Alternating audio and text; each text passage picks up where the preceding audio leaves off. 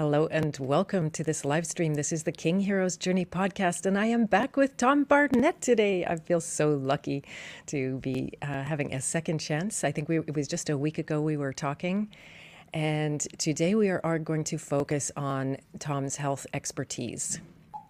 Last time we talked about the legal stuff, and this is really close to my heart. It looks like from the looks of it, just what I've read about you, Tom, you've been through some major health challenges yourself. For those of you who don't know, I've had a lot of new subscribers in the last little while. I'm a cancer survivor. 20 years ago, I was diagnosed with a stage 4 lymphoma.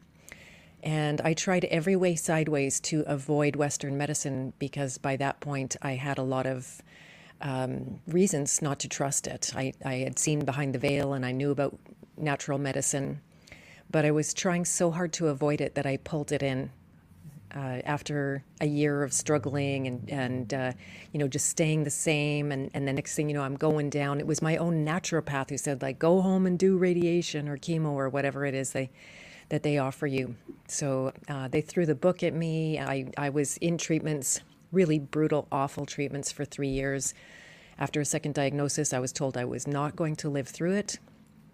And that's when I had my big breakthrough, and it wasn't a medicine, or it wasn't even, natural medicine that saved my life. It was actually knowing who I am, and where I was losing all my energy. So that's one of the focuses that we're going to look at today. Of course, the knowledge that you have in health is extensive. I can see that there's endless resources of videos and people interviewing on the subject. And but I also know that you're very tuned into the spiritual side of things, having talked to you about law, and even right in your bio, you're talking about that visioning was part of the process of how you've learned to help other people. So that's pretty exciting. For those of you that don't know, Tom studied science and medicine for 10 years. He devoted 3 years of his studies and research specifically to mold, fungus, bacteria, protozoans, and viruses, which of course is very timely. We'll talk about that. His knowledge, understanding, and opinions concerning viruses is consistent with numerous other highly qualified scientists, doctors, and PhDs. Tom spent over a decade struggling with chronic fatigue, and I definitely want to see how you got to the other side of that. He said his experiences, including visions and learning methods, have given him a unique education that I see you got to the other side of that chronic fatigue because you're tireless King Hero now. Yeah. So awesome. And I'll just say hello to everybody in the chat. Hello, Mark Bloom and Billington Bear is here. Lynn Michelle. Twice your life, you've given 1% chance of survival as well. Amazing, Lynn. So good. Hello, Jay. I'm glad you're here. Glenn Jay is here as well. And I sang O Canada at a rally on Saturday. We were part of that worldwide rally. Did you guys have a rally there as well, Tom?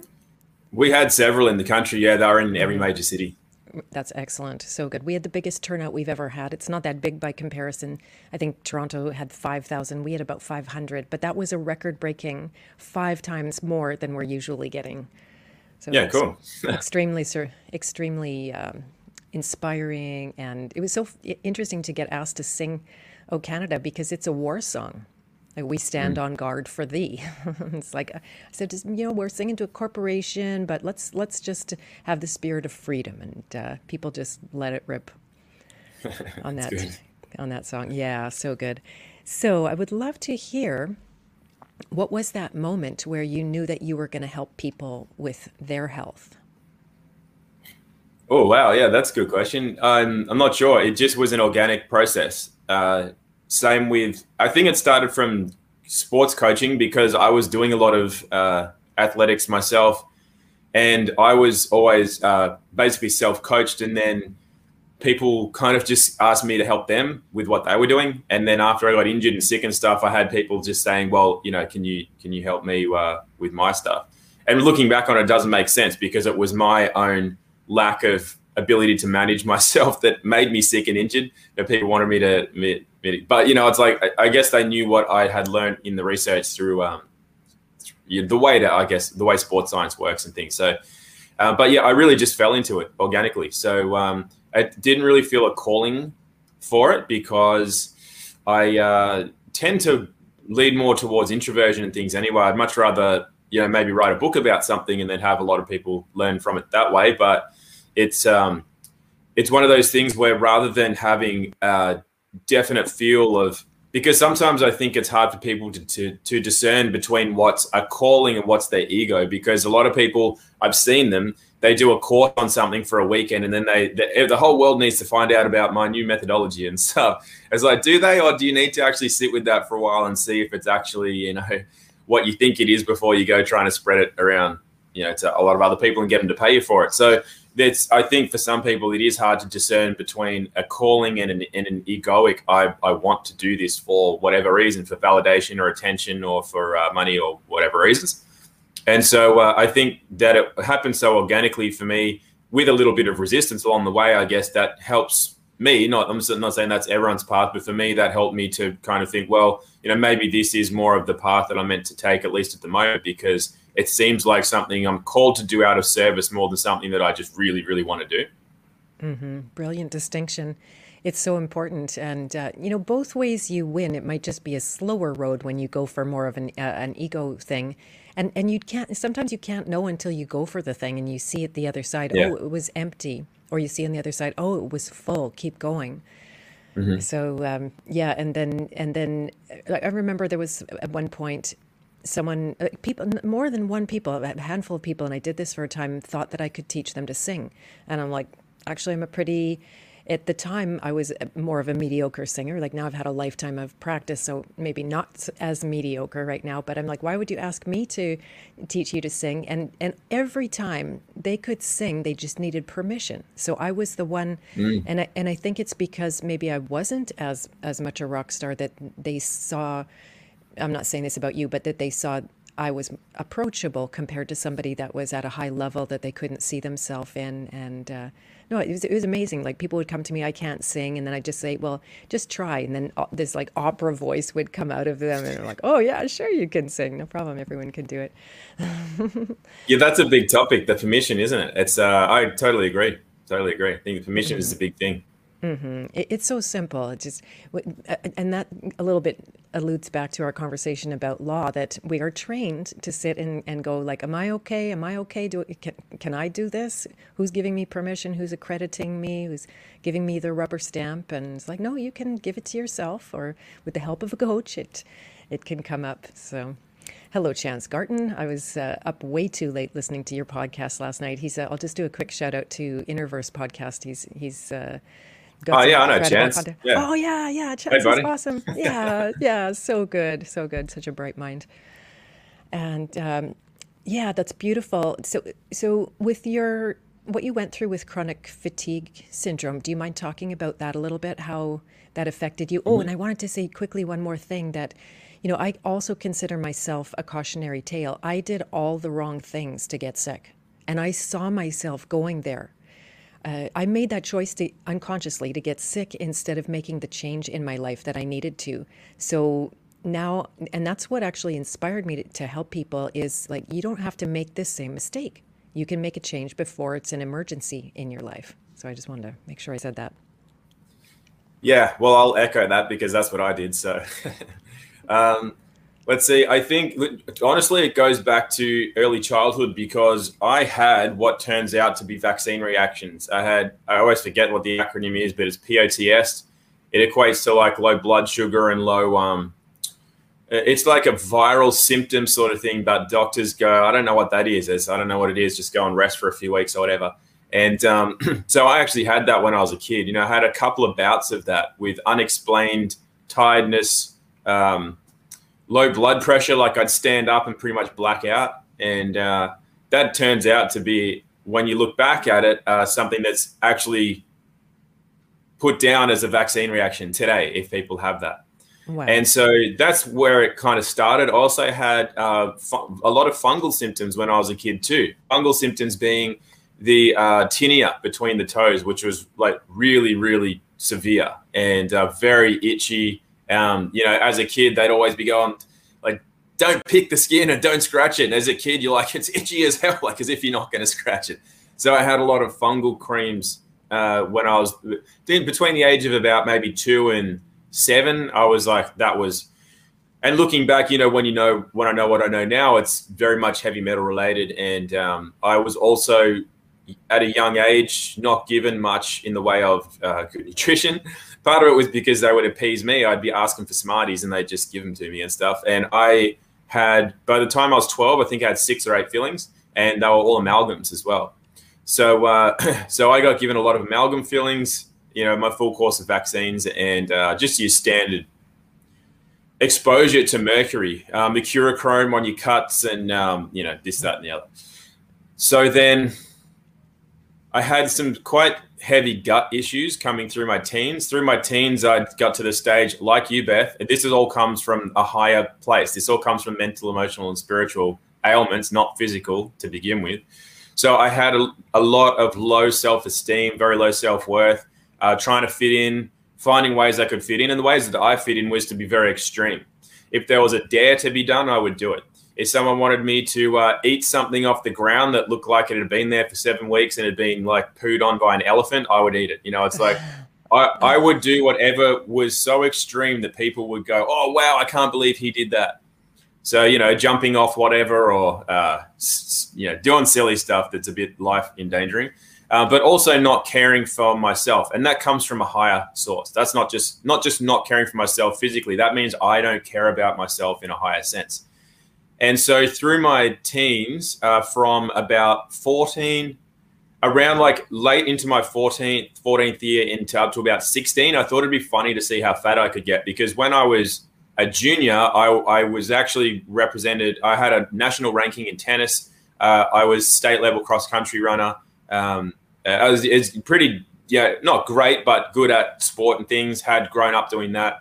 And I was in my very rebellious time. That was the other thing. So not only did I have low self-worth, but I was very, very rebellious, because my anger at the way that I was being brought up, not really just from my parents, but from school, and like it was a Catholic school, and the media, I just had a sense things weren't right.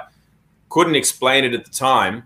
So when you're that age, you don't have elders or anybody to lean on for guidance, and you don't have a rite of passage. And so all of that, knowing that things aren't right, but not being able to explain it, leads to a lot of like rage and anger that you repress.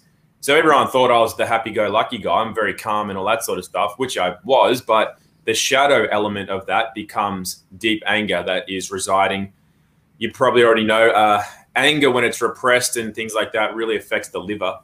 And a lot of what I was doing was very heavily compromising my gut. And I would have what I called a period, which was once a month. It seemed like literally on schedule, once a month, I would wake up at about probably 2 in the morning, and with really, really bad pains in my gut, in my stomach and bowel. And so then I would have to go and sit on the toilet and think I was going to throw up and poop at the same time. But basically I would have the runs, like a series of runs that would come in waves of pain, like real pain, to the point where I'm like spitting out at the mouth in such pain. Oh. And then I would pass a bowel movement, which would be like very runny. And then I would be, I'd think it was fine. I was like, oh, geez, that's such a relief. And then the wave would come back, and it'd probably go through 4 or 5 waves, probably be there for over an hour, and then go back to bed. Didn't tell my parents or anything, because I didn't know anything was actually wrong. So then go to school. And so then by the time I was 16, I was like this, my health actually felt like it wasn't good. You know, I would do that thing, like I would go and get a 3-liter bottle of Coke and see if I could drink the whole thing in one go in front of the other kids at school. And yeah, just a lot of things like that. I also started working when I was 14 years old, so I could buy my own food. I was only making like $4 an hour, but I could buy my own food, and most of that was junk, because that was what the rebellious self wants to do, is wants to just eat junk food. And so I got to the stage where I was like, this is actually probably going down a bad road. So then I got an interest in health. I said, I got to turn this around. So age 16, 17, I got into kickboxing. Overnight, dropped potato chips, French fries, sodas, just decided not having that anymore. But the thing is, that interest in health led me to the internet, and it led me to trying all sorts of, first thing I did was cut out fat. One of the worst things you can do, cut out fat, especially when you're developing. That's how your hormones and all that develop. Fat. It's very important. Saturated fat in particular. So going low fat, and then / eating non-saturated fats, things like vegetable oils, margarines, just oils that are very highly processed, very, very evil to the body. That's what I was going through. And particularly a low-fat diet for well over a year. luckily, when you're a teenager, it's kind of, your body knows what to do anyway, but it certainly didn't help.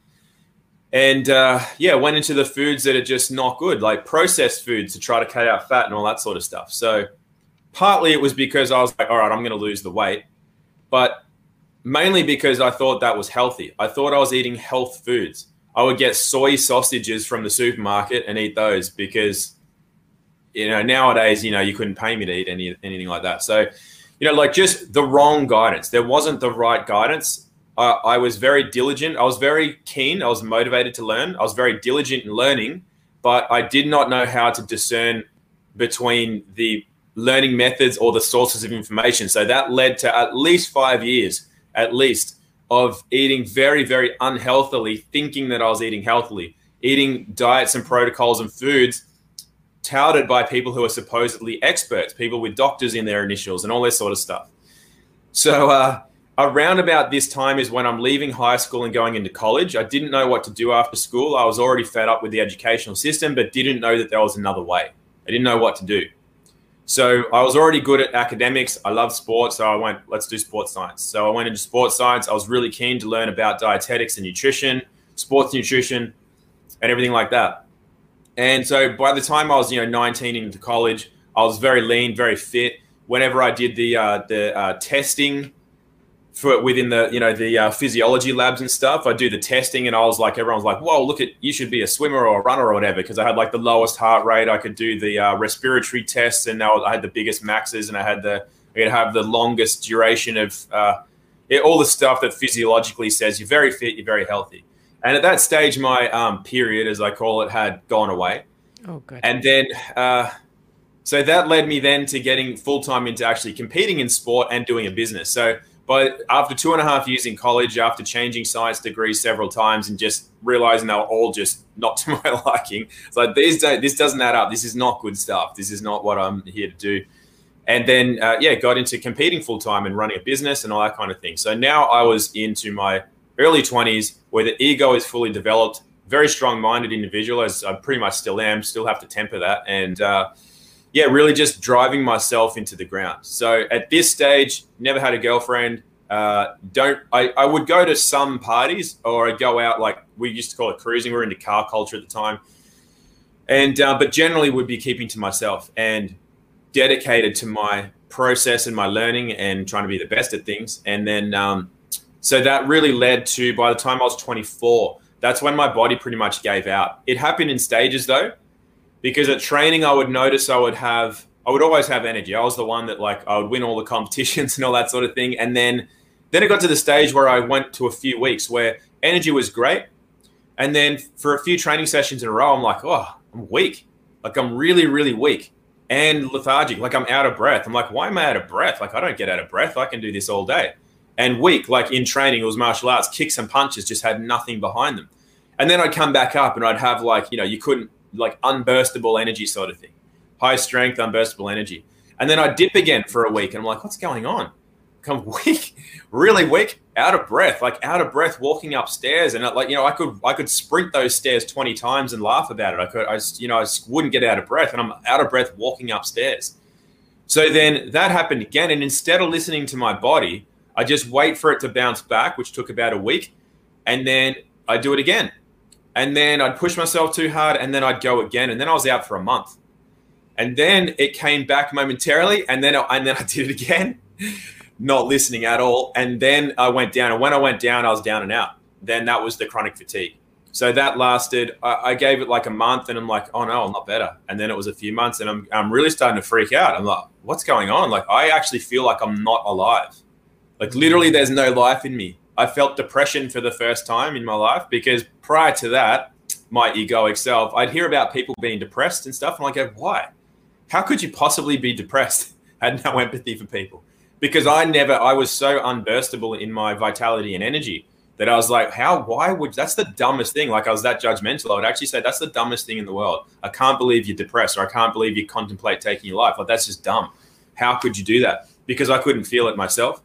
And then going through at about the 3-month stage after I'd seen a naturopath and things, and then I'm not getting better. And yeah, I was in that oh no stage. I just didn't know what was going on. I actually felt the life force was gone. And I couldn't feel, you know how like if you get sick, like you get a cold or something, you just know it's coming back. Your energy's coming back. Like you can feel it. You feel this is good. A few days I'll be good. Not just because you've been through it before, but you can actually feel it. You can feel it. I'm going to be good. But I couldn't feel when I was going to be good. So I was in no man's land thinking, oh shit, like I was really in a bad place. No, I didn't like dive into a depression at all, because me with my kind of mind, I was like, oh, it's all right, I'll find a way. All right, I'll try this, I'll try that. I'm going to go here. I'm going to still set a new goal. I was like really onto it with my mind, but still, you know, at that age, not balancing out, not understanding higher principles or higher purposes in life. And so that's the time when I did cover the bit at college. I was already studying a lot of medicine. I was in with a lot of the researchers. Even a lot of them didn't like me because I was the one that would ask questions in class, which is the reason I quit classes, because it was just, this isn't an educational system at all. But I was involved with high-level doctors, osteopaths, sports scientists, physiotherapists, chiropractors, not just through college, but outside of college. I was doing a lot of learning in those methods as well. Then when I got sick, none of those guys could help me. These people that I looked up to and saw as experts and everything, they didn't help at all. And so that's when I was forced to find different learning methods that were going to actually help. And that's when I found Paul Chek. And that was the first time that I was like, I can actually find something of value here. I can see that this is like part of the answer, not the answer, but part of the answer. So that's when my interest in holistic and natural health really started to blossom. Prior to that, having seen a few naturopaths because of what I was going through, I was already interested in the natural way. I knew that medications weren't the way, because I'd already got into Western price, natural foods, whole foods, and things like that. But I was doing them way out of balance, like doing a majority fruit diet and all that kind of thing. And yeah, anyway, so still making a lot of mistakes, getting on the right track, you know, going away completely from processed foods. Because I think I was 21 when I learned about that. I learned about what processed foods are and what they do, what things like preservatives and things do to the gut and the body. So I was on to all whole foods. But then at that age, with the high workload and training schedule, wasn't really into properly balancing out preparing meals. Fruit was super easy. So if I could just the first half of the day was just fruit, that's easy. Actually, probably until 3 in the afternoon, because I was so busy out and about. And then I was still eating meat and stuff, but that was more a not enough, obviously. So yeah, very out of balance. Looking back at certain symptoms, there was a big candida/fungal issue there as well. And yeah, so then once I went down, I went through many doctors, specialists, endocrinologists, gastroenterologists, all telling me I'm fine. And, you know, and guys just going, like the specialists that were charging $500 an hour or something, they do their thing and they look at me like, I'm like, what are you doing in my clinic? And I'm like, I need your help. And they're used to seeing 80-year-old men and women.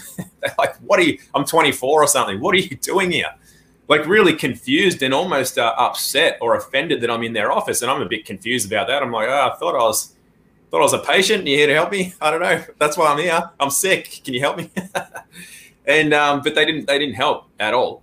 Their diagnosis was always, you're fine, just get out there and do your thing. And then going to a doctor's clinic and him just saying, look, you're fine, all right? There's nothing wrong with you. Just get out there and pull your socks up. And I was like, this stage, I was ready to just smash this guy in the face with my fist in his office and walk out, because I was just like, how can you say this? Like I was an athlete and I lived 500 meters from this doctor's surgery and I barely could walk here. Don't tell me I'm fine and there's nothing wrong with me. Like, do your job. Exactly. Like, why aren't you doing your job? So yeah, anyway, at this stage, I was like completely over that. I'd blown all the money that I'd saved from doing the business, and to no avail, no help. The people that wanted to help as well. And this is, I guess, Beth, at this stage, I'll just mention, there's a lot of things that can help people with very minor issues. And I'm not saying they don't do that, but what I've learned is what works based on not just myself, but people that I've worked with, people who are genuinely not well. You know, so I had a lot of people try to sign me up to network marketing things like, oh, just these supplements or these essential oils or these, that, it'll pull you right out. And being desperate and vulnerable at the time, I'm like, it's kind of like my last $50, but sure, I'll sign up to your business and maybe it'll help. And of course it doesn't. So then the anger builds more and more. It's like, what the, like, no one's helping. Everyone's just taking my money. Nothing's, and it's not like I wasn't trying. because I was very, very diligently doing anything anyone said. They said, you got to do this at 9 o'clock, take this, then do that. I'd do it to the letter, and just so you really realize what is just Band-Aid treatment for something like an ailment, like, oh, I get headaches, or I get this, or I'm a bit tired. Not like if you're chronically ill or you've got acute conditions or whatever. So there's a big difference between, those kinds of scenarios. So then it still took from moving away from a traditional learning method and traditional courses to doing things that way.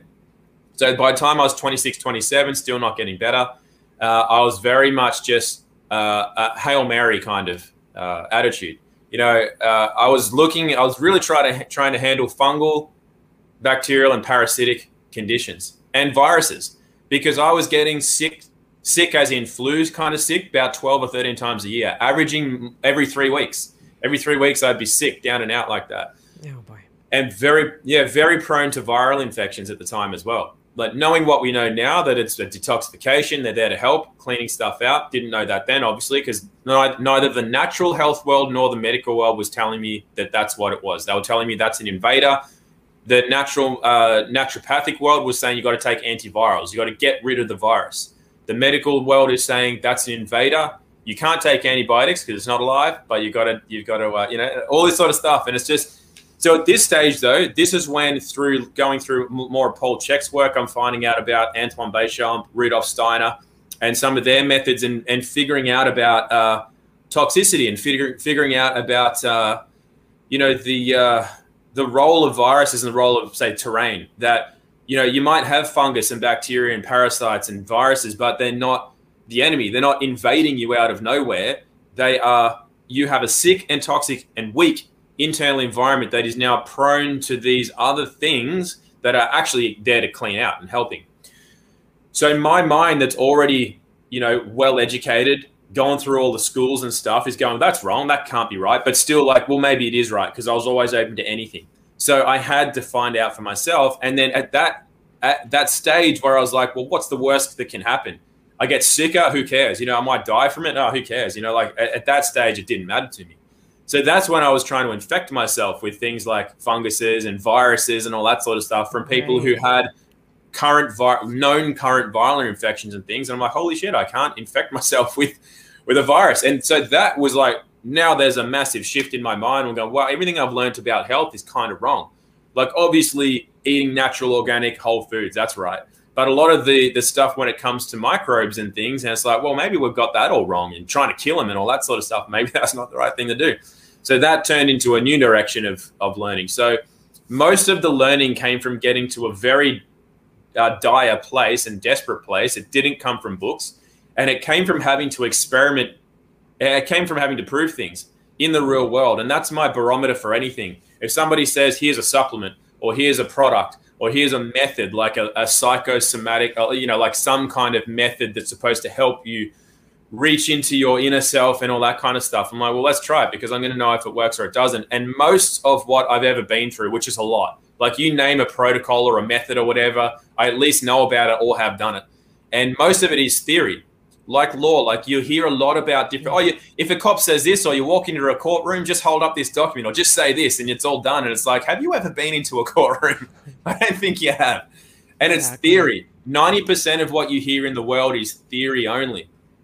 Literally 90%. It's theory, because it hasn't been tested. It hasn't been gone through, like, when it counts, in situations that count. Because sometimes it's theory, and then, you say such and such to a clerk or whatever. It's like, yeah, but that doesn't mean that works in the court of law, for example. Or you take this supplement for such and such. And it's like, yeah, but you just didn't sleep well the night before. You're not, like, properly fatigued. That's not an indicator that works. So there's certain situations where you need to test things to know that they genuinely work. They genuinely work. And so that's probably 10% of things that I've actually gone through and tried. Now, having said that, there's obviously a lot that does, but we can go into that sort of stuff as well.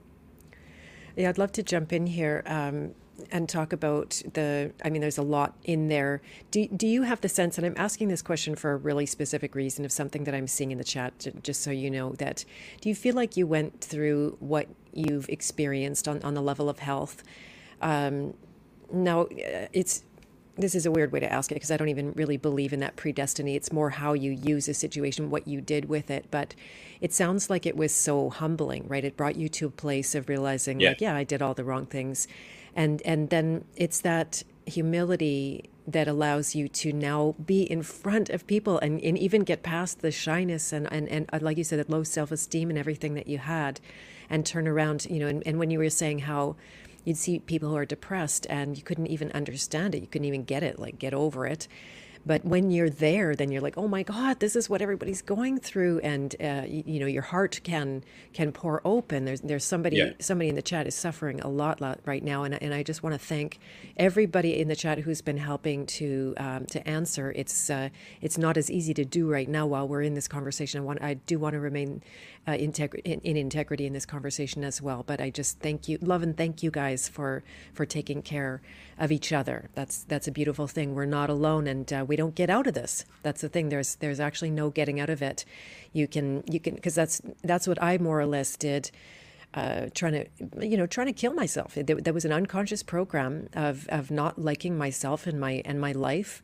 I was trying to get out of it, so I was unconsciously choosing death. And then when I got to my deathbed, and the moment when I thought I was losing my life, I saw that I'm just going to have to come back and do this again. I don't get out of it. There's some kind of a contract here. So it's intense times, and we're gonna see a lot more of this, no doubt. We'll have our work cut out for us as people who support others. But that humility, it's such a big key.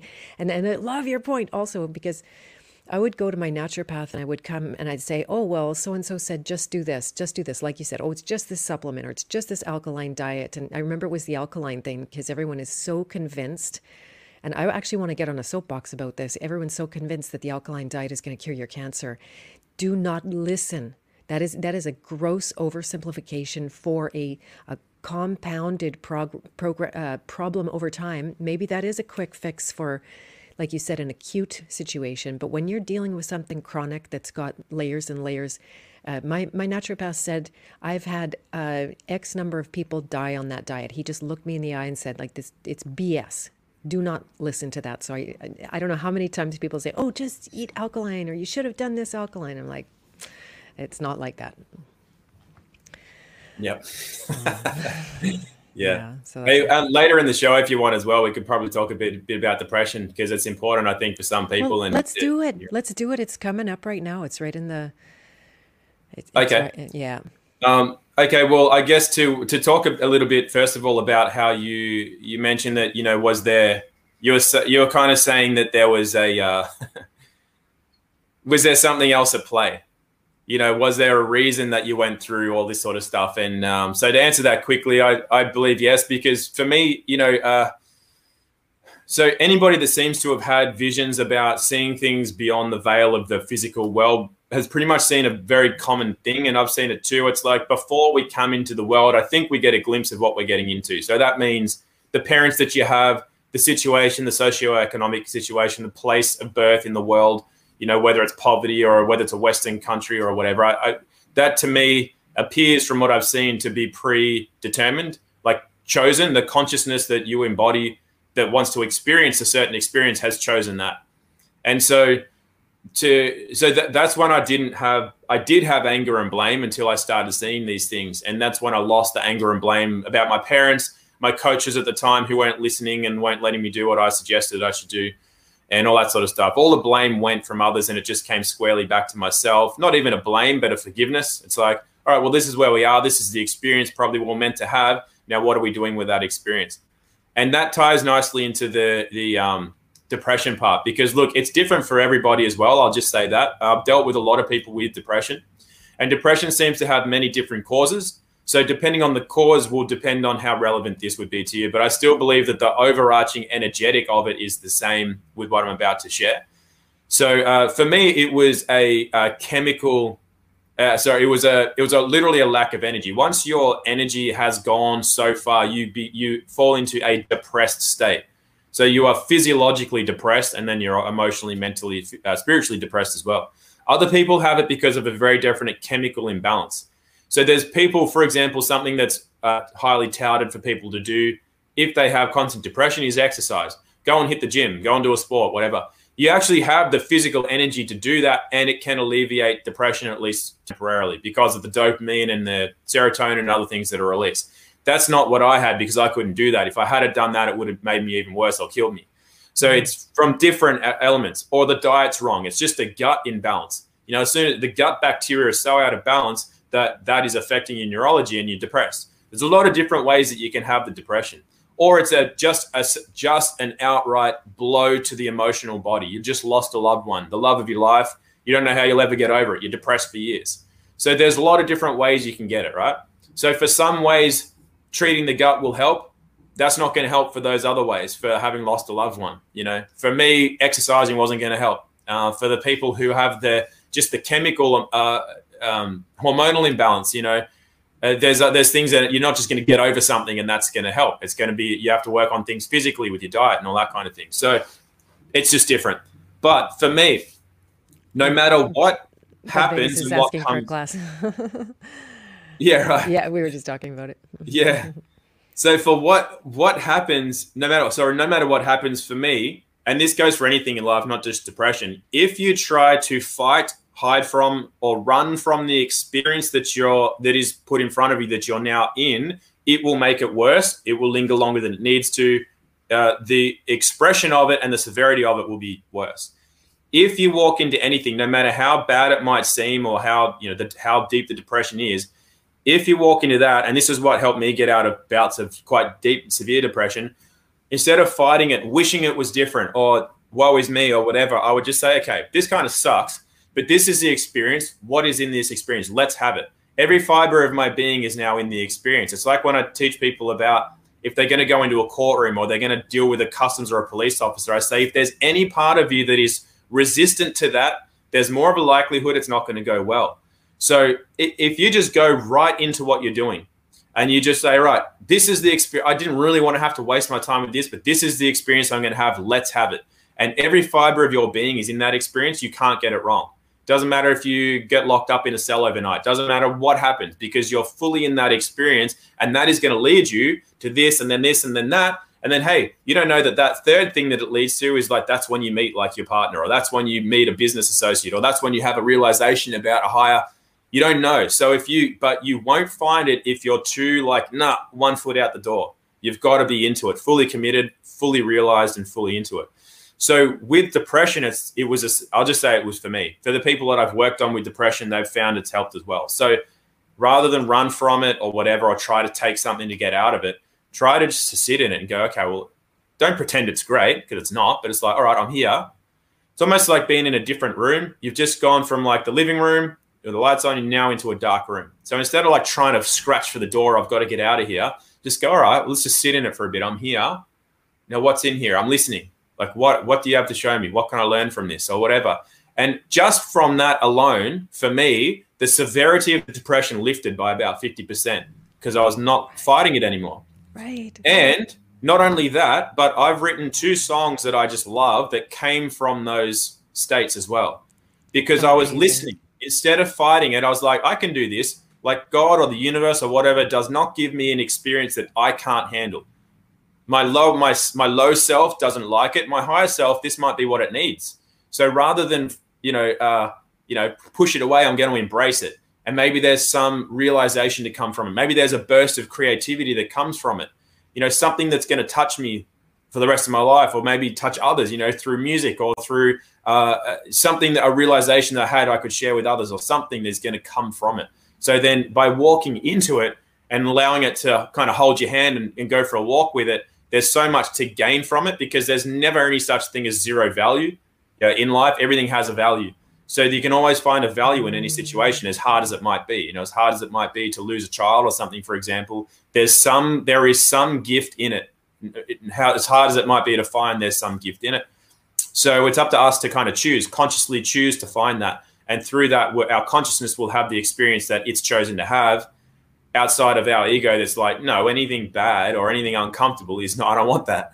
But to the higher self, they're all experiences. Being depressed, and like I used to go and lay out on the road and just go, just for something to take my mind off it. It's a very dangerous thing to do in the middle of the night, lie in the middle of a road. But, it's like, it's like if we have the experiences, we choose to have them, the higher self, that's dangerous or whatever, or, you know, doing the things that you did, Beth, that's like not good for the body. But being on your deathbed is no better or worse of an experience than going for a ride on a push bike or going for a nap. They're all just experiences. Only the ego judges better, worse, you know, more comfortable, less comfortable. The higher self just goes, well, that's an experience. And every experience has equal value because every experience needs to be had from the collective in order for all knowing to become wisdom through the experience. So point being is just have the experience and allow yourself to have it. Doesn't mean that you can't take measures to get through it and alleviate it, but that fundamental shift in the psyche of just being in it and looking for, ask. If you can't find it, ask. You know, what's this experience for? What's it here to teach me? What am I supposed to learn about? For me, I learned about how imbalanced I was and how completely out of touch with the feminine that I was. Absolutely no feminine whatsoever. Such a yang dominant life and mind that it just completely sucked the life out of me. So that was what I learned from depression, for example. Wow, that's so powerful. How we're totally on the same page with this, because when you decided not to turn away from it, run away from it, and that is the knee-jerk reaction. You can't even really do anything else. Like when your hand's on a hot stove, you pull away. It's just, that's what it is. But I like how you're saying that there's no such thing as no value. Every single human experience has value. And I'll say that it is all here. I call it all a door. The entire range of human experience, everything that we consider like good, bad, ugly, everything, the highest and the lowest human experiences, they are all doors to freedom, right? That it's all rigged in our favor. I spent a lot of my life feeling like God was like, why did you give me this terrible experience and that terrible experience? Now I have to go through this and do all this healing work. And then finally, I had the same epiphany. It's like, you go into there. And never pretend. I love how you said that too. Never pretend, because when people say embrace, it's not that you're like, you're gonna, oh, I love you. Although you can get to that point where you have a love disposition towards anything that comes up in your experience. But to be able to just go all the way through it and let it have its purpose, let it have its moment. It is all, you'll get to the other side, is what I noticed 100% of the time. When I go through something, I get to the other side, and I have some magic tricks. I'd actually love to, if you ever have time, Tom, I'd love to show them to you. Maybe you've already got into this stuff, but just a really fast road through that stuff, so you don't have to stay stuck and suffer for a long, long time. But no, the worst things, Yeah. honestly, I'm dealing with demons when I went to bed last night. I lost my cat. I felt like a terrible mom, and I was up too late, and the next thing you know, I've got a few demonic attacks. I can feel the worms. I can feel thoughts that are not, apparently mine. I'll just treat them like they're mine, because that's the only way I can deal with them. And it's the moment I recognized there was these things going on, entities, then I've got like 2 techniques. They take, 12 seconds, the whole thing done, and going to sleep perfectly peacefully. So you do not have to suffer, but you have to use that energy. That's the thing, right? And then you stop using your energy to suppress everything. That energy returns back to your system. It's free energy, and that's what heals. I often say that. I know you guys might be tired of me saying it, but I don't know how to heal from cancer, but all that energy I unsuppressed, that did. Yep. And it's humbling. Yeah. And it's humbling because, you don't know if you're really, really intensely suffering right now, what purpose could it hold in the future that maybe you'll be helping others? There are going to be a lot more depressed people out there, don't you think? Yeah, the way the world's going, absolutely. Yeah. And even, just an old expression that is this too shall pass. Like everything does pass. Everything's on a cycle as well. Everything kind of comes around, and it's always going to come around if you allow it and you're looking for it.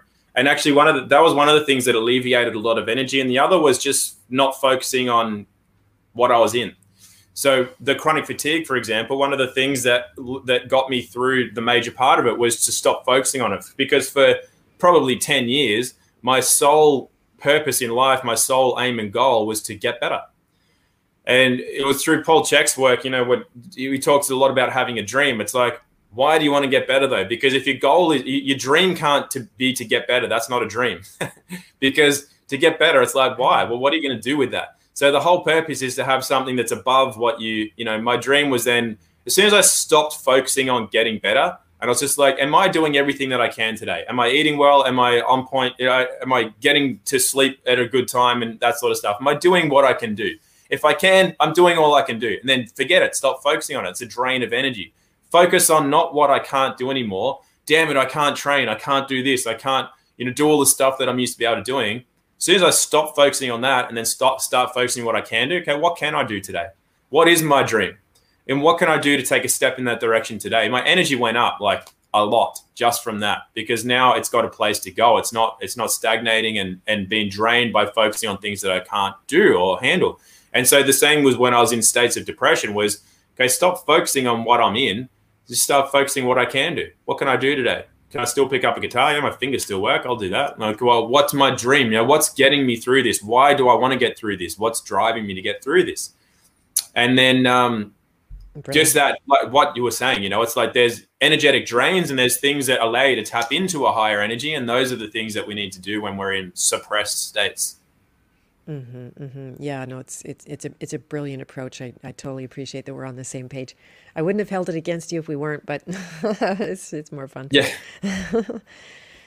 Yeah, the health journey is such a big one, and it's extremely profound. I want to help bring that point forward again, because if your goal is to get better, whether it's from physical sickness or depression or all of the above, then what you're actually holding in mind is being not well.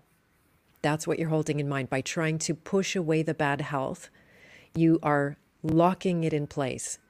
And that's the key. If you can step outside of yourself and vision something different, well, what would I do if I was healthy? Oh, I'd have a fabulous job. I'd have a good girlfriend. I would play music. I'd be in a rock band. And then all of a sudden you're positively driven rather than negatively driven by the illness, the thing that it is. Just quickly, I've got a client who's desperately trying to leave a job. And then all of her goals are about leaving the job. And it's like, do you see how the job is right there in your goal? The job's in your goal. You can't get away from it that way. Right? So that's the work of Lester Levinson. I don't know if you're familiar with him, but you are. Oh, good. So that, no doubt. Yeah, if you whatever you hold in mind consciously, unconsciously, that's what you're going to get, because God listens to us. So that's brilliant. I'm really glad that you got to the other side of that. And then how do you see the physical and the emotional working together? It's a two-way street too, because there's the emotional elements, they definitely manifest in the physical. The way I sort of describe it, which I put in the thing I put in my ebook, was there.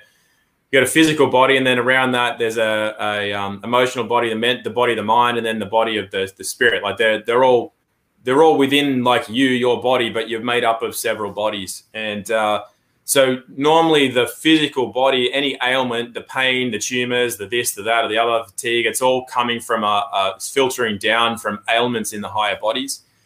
But it also goes back the other way, because if you were to take a massive physical trauma, that also will go up into the emotional body and store there, and you'll be very you have a lot of trepidation about certain things based on emotions, based on a physical experience. So they all they kind of work both ways, And then so the way they interact though is it's almost like it's not a good idea to separate them. And it's like anything that is nourishing to one should be nourishing to another, and if they're not, then that means that's not your path, kind of thing. So when you're looking at a food or an activity or a group of people you're associating with, the question needs to be asked, not just does it serve, like, well, what level does it serve me on?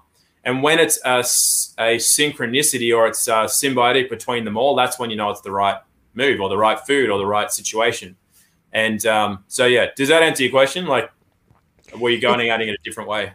No, it's beautiful because I like that awareness because some people would say, "Oh no, all physical problems have a spiritual root," but I think it can very much go the other way around. And yeah, if you get kicked in the body, like how many insults are we dealing with right now?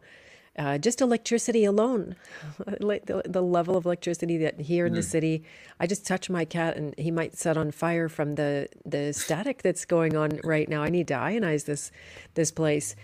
And it does affect, like, you can't be naive and think you're rising above it because actually all you're doing is suppressing your experience, trying to pretend it's not happening. So yeah, I mean, would you say that the two aren't separate, right? Physical and Oh yeah. Yeah, energetic. they're not separate. Yeah, yeah. Yeah, we're actually having a whole experience, but we're all cut up in our inner world. So it's hard to know that and actually see Yeah. that. I separate them when I'm teaching people about it because similar to if you're treating an injury, you generally isolate then integrate. Like you don't do a compound movement to fix something. You do isolation movements to get like a connection to it, and then you integrate it with a compound movement to put it into how it functions with the whole body. So when I'm teaching about these subtle bodies and things, I teach them what are they and what do they function as on their own, but then it's important to do the integration because they don't function on their own. They do function as a whole with the rest of the bodies. Yeah, and that's brilliant. So you can see how medical science inverted that, and all it does is separate out, but never puts back together.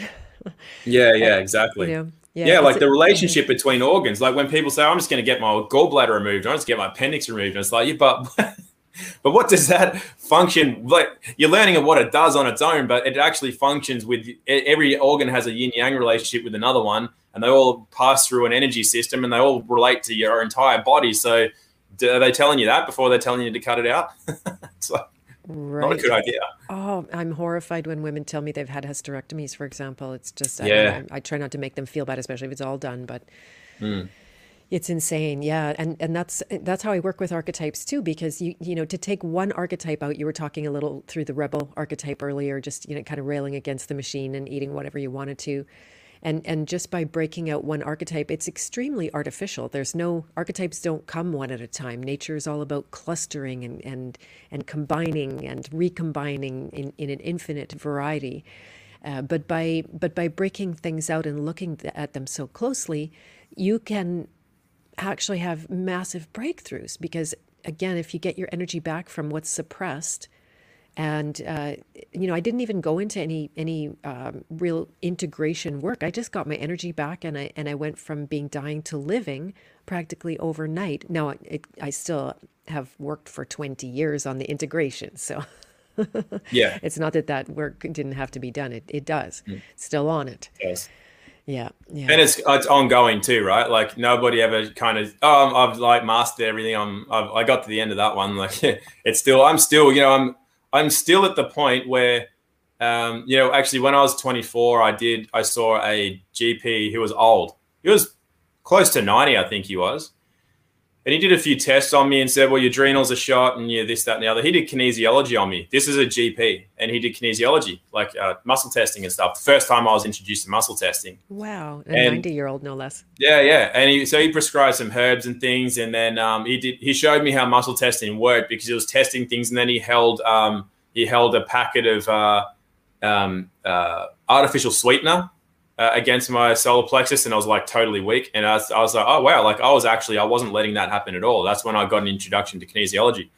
And he introduced me to a German guy who you have to like know about to go and see. So he's a GP and a naturopath trained in Germany, which is better than being trained in Australia, probably America as well.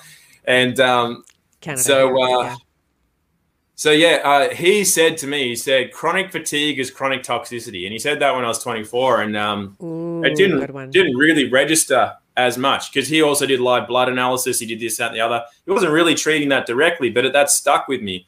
And it's only now, like still, so that was 16 years ago. I'm actually still dealing with the majority of the toxicity because I've actually finally figured out, what's going on and how it's created by thoughts as well and everything else. So I'm still in a heavy detoxification period, which is going to go on for another few years at least. So it's like anything. It's like, back in the day, the people, the oracles or the elders that you would go and see, they're 50 and 60 years old, like at least. You're not going to see the 40, like I'm 40 now. You don't go and see a 40-year-old as the tribal elder or anything like that, because there's certain things you got to go through, integrate. As you said, the integration is the big process, which can take a long time, decades sometimes.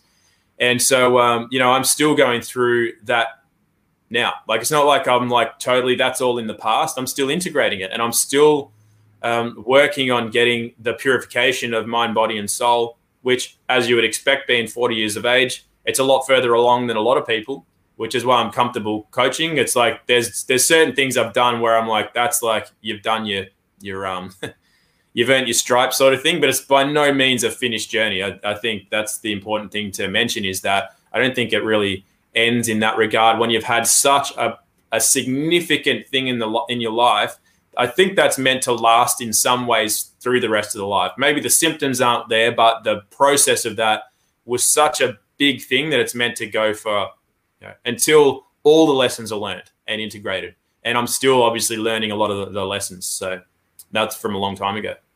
And it's no doubt what makes you an excellent practitioner, because the last thing you want is somebody on their high horse going like, yeah, I'm done. And what are you waiting for? What's your problem? It's to me. Yeah. Yeah, to me, God or Jehovah or whoever the heck you want to call them. I just got blown on God yesterday. They replaced the word God. It actually means like to lord over and control others. Mm-hmm. So they stole that word, darn it. And, so no matter where you're at in your life, this has been my experience. It seems like the level field is, or the playing field is level. So, when you're 2 years old and you don't get to go with your sister somewhere, and it's the end of your world, it is the end of your world. Like, never try to take that away from a young child. And then, when you're dealing with something, people would always apologize. Oh, I have no problems because you have cancer. And it's like, no, I mean, that's not it. You're going through your thing and I'm going through my thing. We both have something to deal with. And I noticed that after a lot of years of working on this, I have a lot less problems out there, like none. It's almost scary sometimes that I'm like, whoa, something's going to happen. But I deal with a shit ton in here. A lot, right? A lot. And now I make my own trouble. I do all kinds of things that make my life complicated and difficult in a creative capacity, in a purposeful way. So that's very different than just people or boards hitting you in the face or whatever you want to call it. But we're all in the same boat. It doesn't matter where you're at. We all have our work completely cut out for us. Do you think? Yeah, definitely. And I think we repeat the same mistakes until we've actually learned and integrated from them. You say there's some things that don't go wrong anymore. For me, it's the same. It's like for certain people in the world too, you just see them. We class them as lucky. Like for certain people, they never see like a poisonous animal. They never have the idea of breaking a bone or gashing their skin. Is just like that would never happen for them. But I think it's because there's a certain frequency that we essentially embody. And those frequencies attract or pull into us the events that we need to experience. And often we need to experience them because there's something to learn from it. And if we don't learn from those experiences, we'll continue to have the experiences until we have learned that lesson. Once we've learned that lesson and integrated it, there's no need for that lesson anymore. So it's like, I used to go through a succession of abusive partners, and now I'm just like, never meet anybody that's abusive. Or somebody's still, every man I'm with or woman is abusive. It's like, why though? That's not, the odds of that happening are just, that's not a coincidence. There's something in that. There's something that you're pulling into your field or your experience. So there's that element, and that's one of the reasons I think it's so important to take a lot of responsibility for what we're going through, no matter how sucky it might be for you to go through and what I went through. Once you take the responsibility for it and realize there's no one coming to save you and there's no then you can actually do something about it and you can become something different, choose a different frequency or raise yours to a different level. And to the point as well, having an open mind is so important. I talk a lot about things like, supplements. I don't recommend any. There's a lot of things I talk about and people take it as like cut and dry, but it's not, because I'm still open to somebody coming along with a product and saying, hey, this is actually great and this will help a lot of people. They don't have to do the inner work. They don't have to do this. This is a product or it's a supplement or whatever. And I'm still open for that to be the case. I haven't shut my mind off to that. Like, I'm right and those things are always wrong kind of thing. And, same with being, plant-based and vegan and things. Not my first recommendation to people, but there are situations where that actually can be helpful. And I certainly won't look at a client or whatever and say, well, you can't be getting results with a plant-based diet because it's shit and whatever. I don't do that. I've been through so many things to see the value in many different elements or protocols or diets or ways of thinking or whatever, and seeing successes in people who people tell me about how bad a certain religion is or this kind of whatever it is. But then I see people thriving on it and I go, well, why are they thriving? There has to be some reason. So rather than make a sweeping judgment of it, I'll actually look at the reasons why. I'll try to get to the bottom of things. And it's led me to, when I said that 90% of things are theory and 10% is really what actually works in the real world, that's true. But there's also the element within that of every experience having a value and every thought having a value, like some weird whacked out dietary protocol or whatever it is, for whatever reason it can work. And you should never question or judge something when somebody is actually thriving from it. Maybe they won't thrive on it forever or whatever, but it's there's something in it that has some value. And what is it? And so by following some of that, you can actually you can figure it out. For example, when some people take certain supplements or whatever, or do a certain kind of fasting diet, they're like, I feel great. Why would I question this? And I'm like, yeah, why would you? You're obviously functioning really well. So then I look into it more deeply, and what it turns out is that when people are having that experience, it's because they're overproducing hormones. So that's why they feel great and a lift and a lot of energy. But that's obviously not a good thing, because then there's extra residues. They might burn out glands and things, and it's not going to lead to good times long term. So then I look into that, and then I say, well, why is that? And what's the remedy for that? So there's so many different levels to things that we should never throw things out completely. I've learned not to be judgmental. I was very, very judgmental when I was younger. Like I said, somebody's got depression. It's suck it up. Or somebody's got a real faith in Jesus or a real faith in a deity of some kind, like the Indian religions. I'm like, what kind of 8-legged monkey man are you praying? What, I was to that degree of, Jesus, what are you talking about? I could not understand why people, but so then obviously over time I softened and saw the value in these sorts of things and became a lot more, to the point where I'd been through so much myself that I now don't throw anything out or judge anybody's belief system based on what I think is the best way to do something. So I've always got that openness to it. And for me, that has stopped me having these righteous stress. The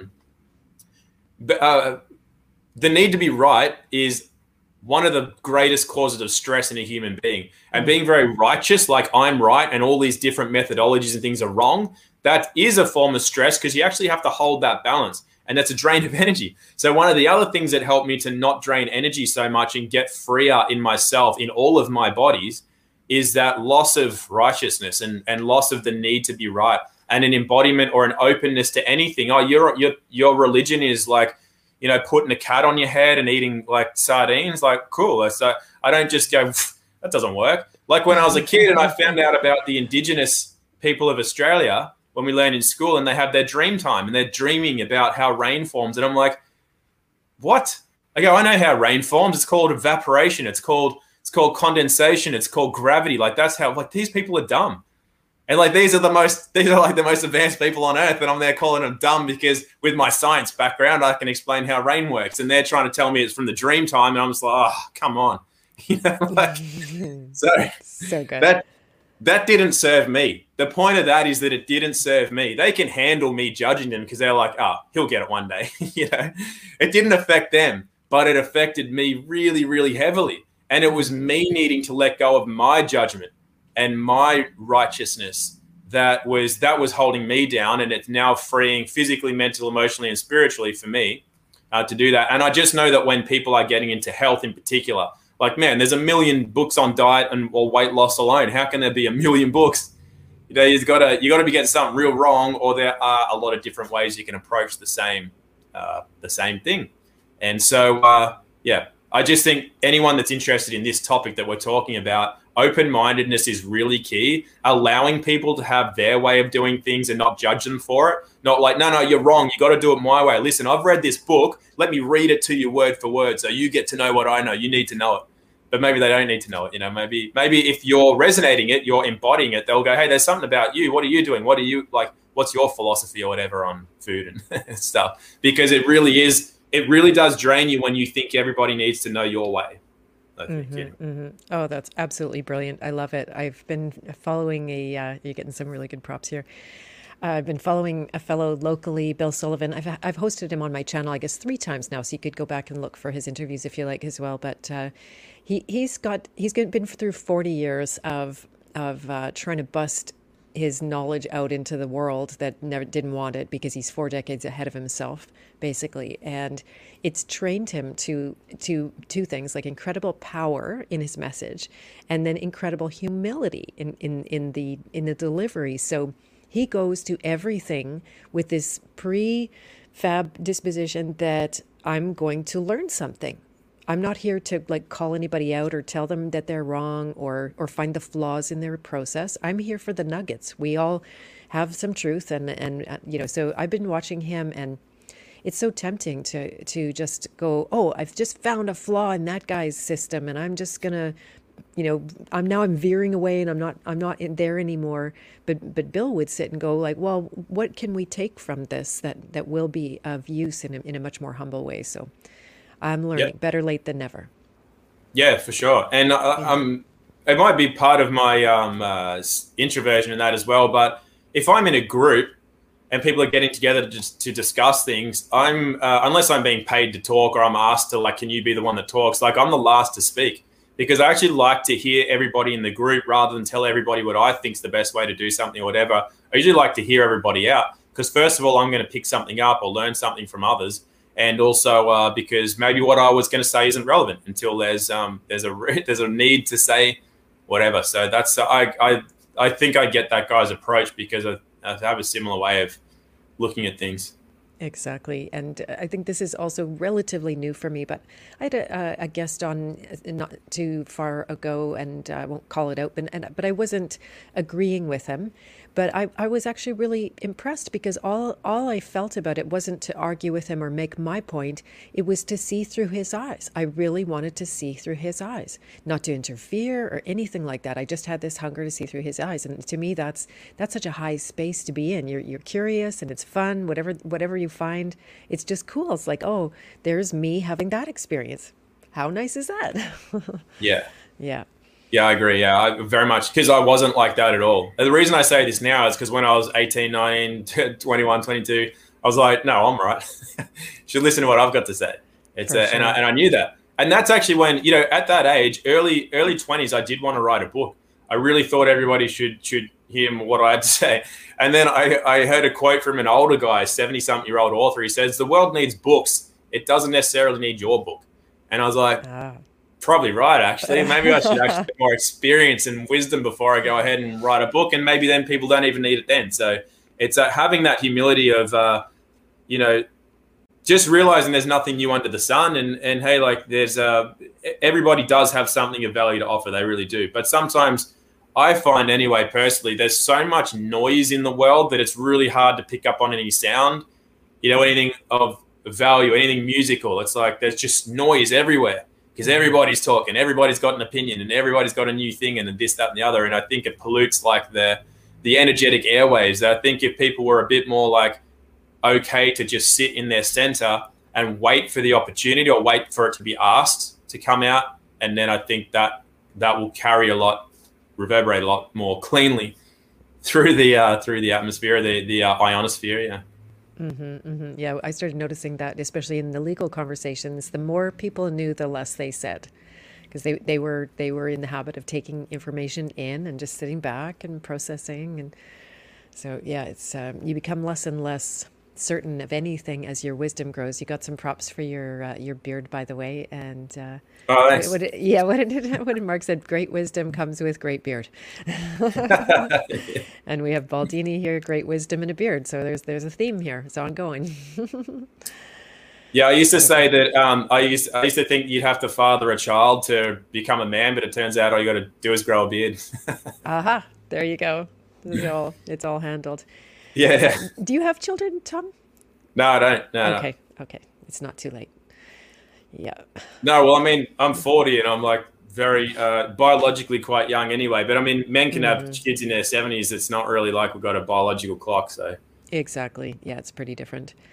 mm, Definitely.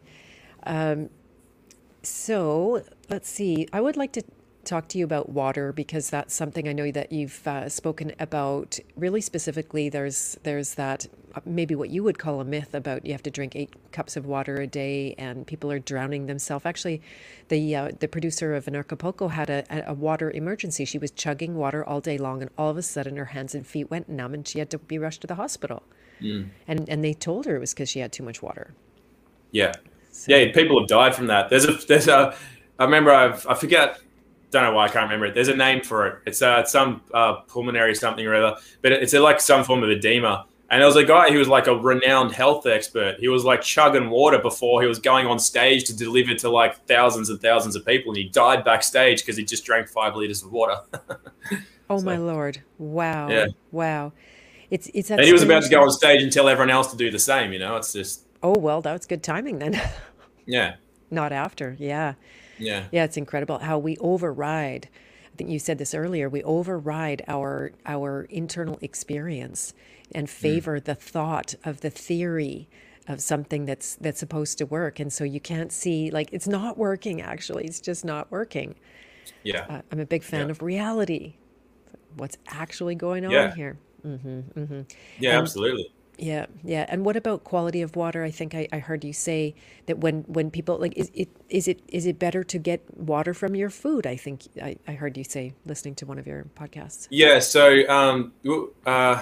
where do you want to start with it? Because that's a few different topics with water. Where do you want to start Okay. with the? Well, let's start with quality of water, just what people Okay. generally think is good quality water. Yep. So the greatest quality of water is bound in food. The reason it's the highest quality of water is because it's gone through a natural amplification method and also a purification method. So when Mm, water is uptaken from the ground, for example, in a food, or it's eaten by a plant is eaten by an animal, it's gotten a certain processing from the water where it's got the right osmolality, it's got the right ionic charge, it's got the right everything. It's cleaned too. It's been cleaned in order to go through that process. So that makes it very bioavailable and obviously very clean. So it's a less polluted state of water, and it's very bioavailable. Like that means that your cells will bring that water into them because there's a number of factors that need to be in place for that to happen. Pure water by itself is not very bioavailable at all. It doesn't have the right ionic charge, so it's not charged electrically at the right point that will actually enter the body very easily. And the osmolality is like the salt mineral concentrate ratio. That also has a big bearing on whether or not the channels in the cells will open up to let it in or close off to let it kind of just go past. So there's a lot that goes into it without getting too technical. So basically, water bound in food is the best. It's the cleanest and it's the most bioavailable. After that, the best sources of water are rainwater and spring water.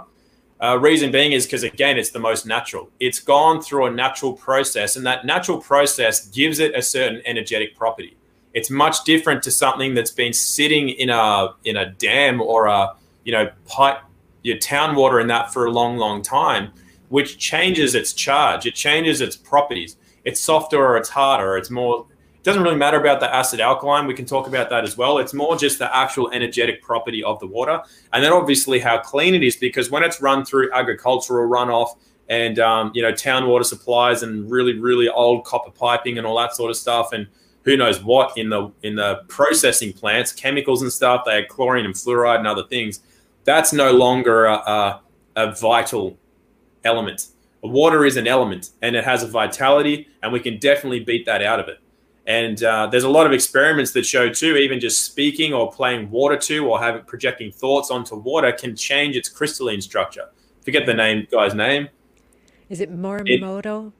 yeah, that's it. Yeah, Yeah, yeah. yeah. He did those experiments, and other people have repeated those same experiments where water does carry a charge and it carries a memory. So the memory, this is getting into like very subatomic levels, but the memory in something interacts with your RNA and DNA.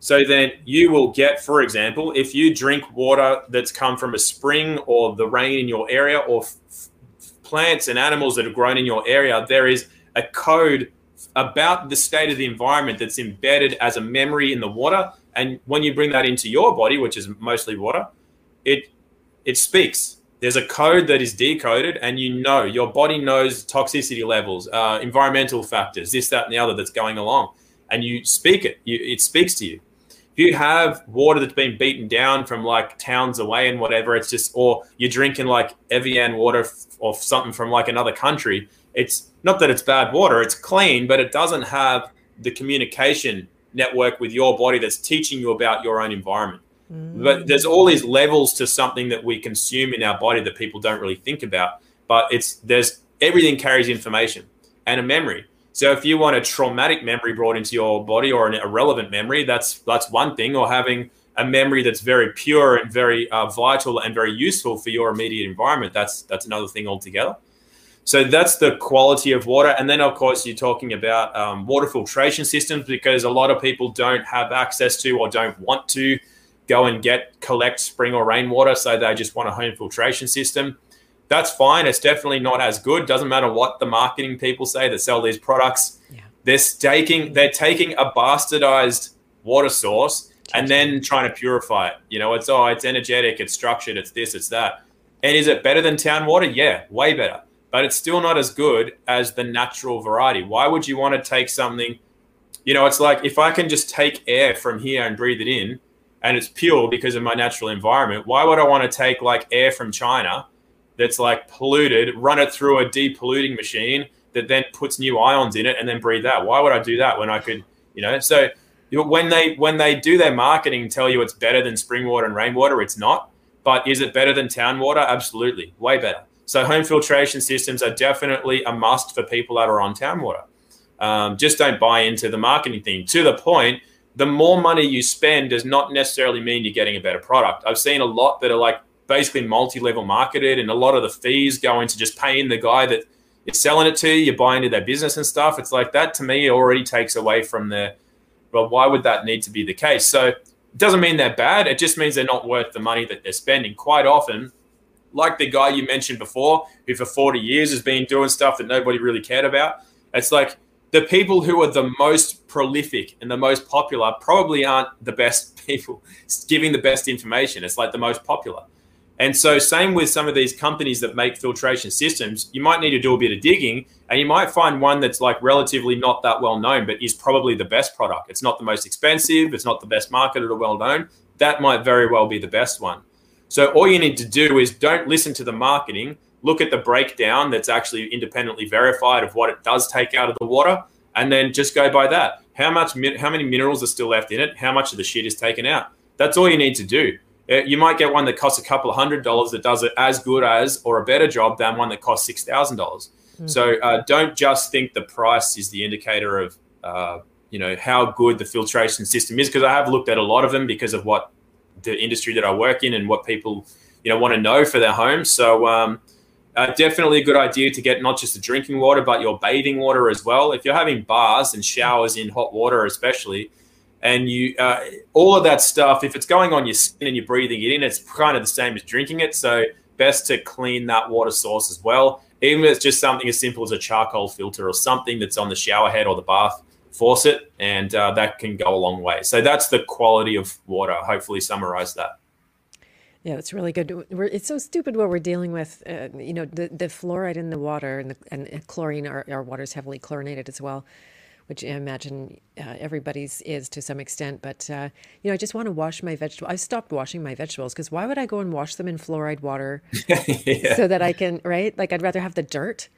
And but who knows what chemicals? Yeah, well, it's good to, if you're not getting organic stuff, and even if you are getting organic stuff that's coming from a store, it's generally better to rinse it. I'm lucky I've got rainwater, so I'm good. But if I had town water, I would use a filter on it, and then what I would do is I'd probably run it into put a plug into the sink and just fill the sink, put all the produce in, and then put a cup of apple cider vinegar in and leave it for about 10 minutes, because the apple cider vinegar does help to neutralize some of the chlorines and the pesticides and things that might be on foods. So once it's neutralized with the apple cider vinegar, then you can just like wipe it clean with a towel or something, and then you've got most of that stuff off. So it can still help to rinse, especially if it's you don't know that it's definitely free of chemicals and sprays.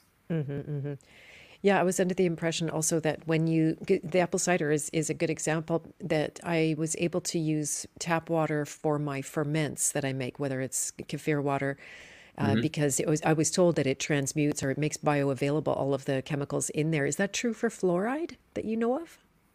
Not sure about the fluoride. I know Yeah. for chlorine, yeah, but fluoride, I'm not sure. I mean, we're lucky in our region. I mean, I don't have tap water anyway, but they don't put fluoride in the water, in the town water in our region, in our shire. They still chlorinate it, but they don't use fluoride, which is pretty cool. Right on. Yeah, that's so awesome. And rainwater compared to spring water is pretty different. Are you familiar or a fan of primary water? Do you know that term? Yeah, well, it's but people use it in different ways. So, do you mean as like which way are you talking about? So the difference, say rain would be secondary water, and then primary water would be like a spring that came from the earth, from the mixing of gases and the creation of new water, like waterfalls and springs and geysers that come from the center of the earth. I was told it's very different water from rainwater, which has circulated through all of our pollution, right? Like that's one thing that people would say, don't drink the water because it's full of whatever chemicals are in the air. How do you feel about that? Yeah, well, because some people use primary water the other way around, and they also use it for different definitions. But for sure, it does depend on where you live. Like if I lived in Hong Kong or something, I wouldn't drink the rainwater. Got it. There's definitely natural purification that happens when it goes through the earth. That's why spring water is my preferred way. So what I do is my drinking water, I'll drink some that comes from here, but mostly I use the rainwater for bathing. That's what its main purpose is. My main drinking water comes from a local spring that's very clean. And then also when we've had weather like we've got now where it's really raining, I go to the top of one of the falls, and a lot of people go there and collect it. So we go up with 20-liter drums, and we go up and we fill those up and we collect. And it's so sweet. And because of the way it's running and stuff, like the energetic of it is very noticeable. So yeah, definitely the purer the water source, the better. But then some people say, well, how do you know the spring's clean? What if it's close to some, where they're mining water from somewhere? There's always a reason that you can say, no, that's not good enough. But realistically, where I live, the rainwater is very clean because we live in this region of the world is not highly polluted at all. So yeah, there's chemtrails and stuff too, but there's a lot in that where I think you can buy too much into the fear and oh no, it's going to kill you. Because if you break anything down, it can probably kill you. Your water, your food, doesn't matter what it is. There's some element. Oh, did you know about phytotoxins? Do you know about this? Do you know about it's like everything can kill you in theory. So it's important to be aware of the amount of radiation or the amount of pollution in your area and take that into account. Don't ignore it. But when you know where you live, and the rainwater, for example, here is definitely a good choice. And if you're still worried, filter the rainwater. That's an easy thing to do as well. So, and then same with your spring water. You can do that. There's a couple of products I should mention.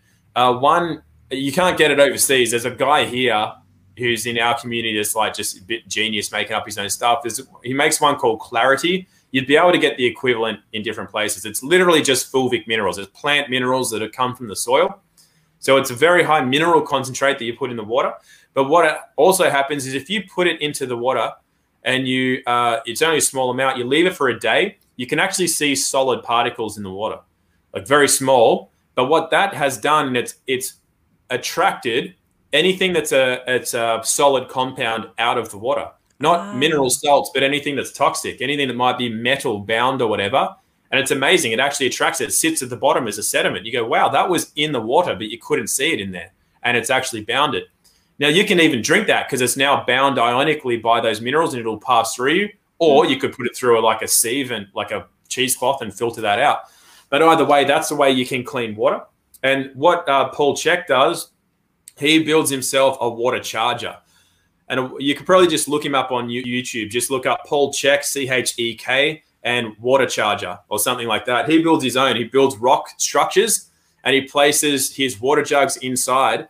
And he says that at different times of the month, depending on like where the moon is and whatever else, the water will taste completely different. Sometimes it'll feel super soft, like it's almost just sinking into your tongue. And other times it feels like more vital. And other times it feels harder and whatever. It goes through different properties. So you can do this sort of stuff at home. You can have home water structuring devices that don't cost a lot of money. You can do it with magnets. There's a lot of stuff you can do if you want to get right down that rabbit hole of water and how to change it to your liking. Right on. Wow. There's so much there. Definitely keep me posted if you have any time to stop there. I have one very selfish question regarding health, and it is because I've had such a static problem.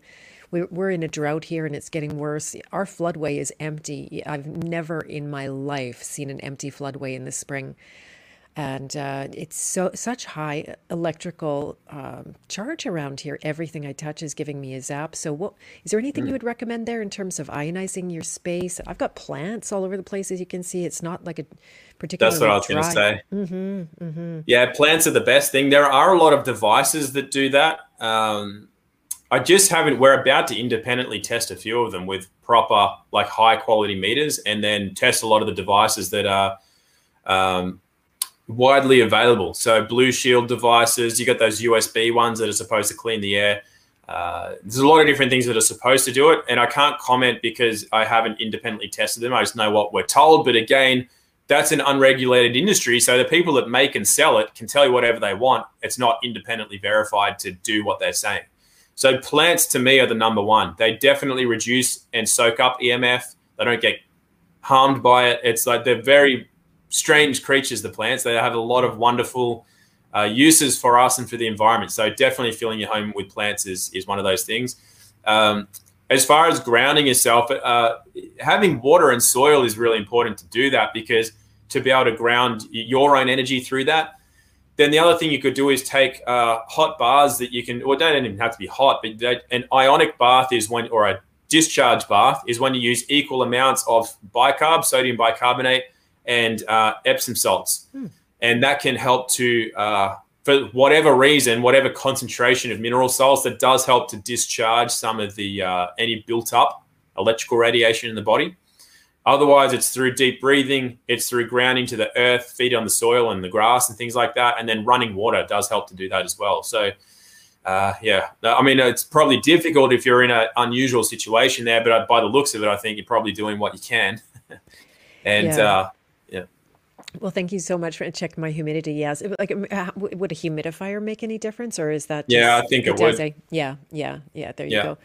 Okay, cool. So thank you for that advice. We've got the opposite problem here. We need dehumidifiers here because everything gets lost to mold in people's houses and stuff. So you would never sell a humidifier where we live.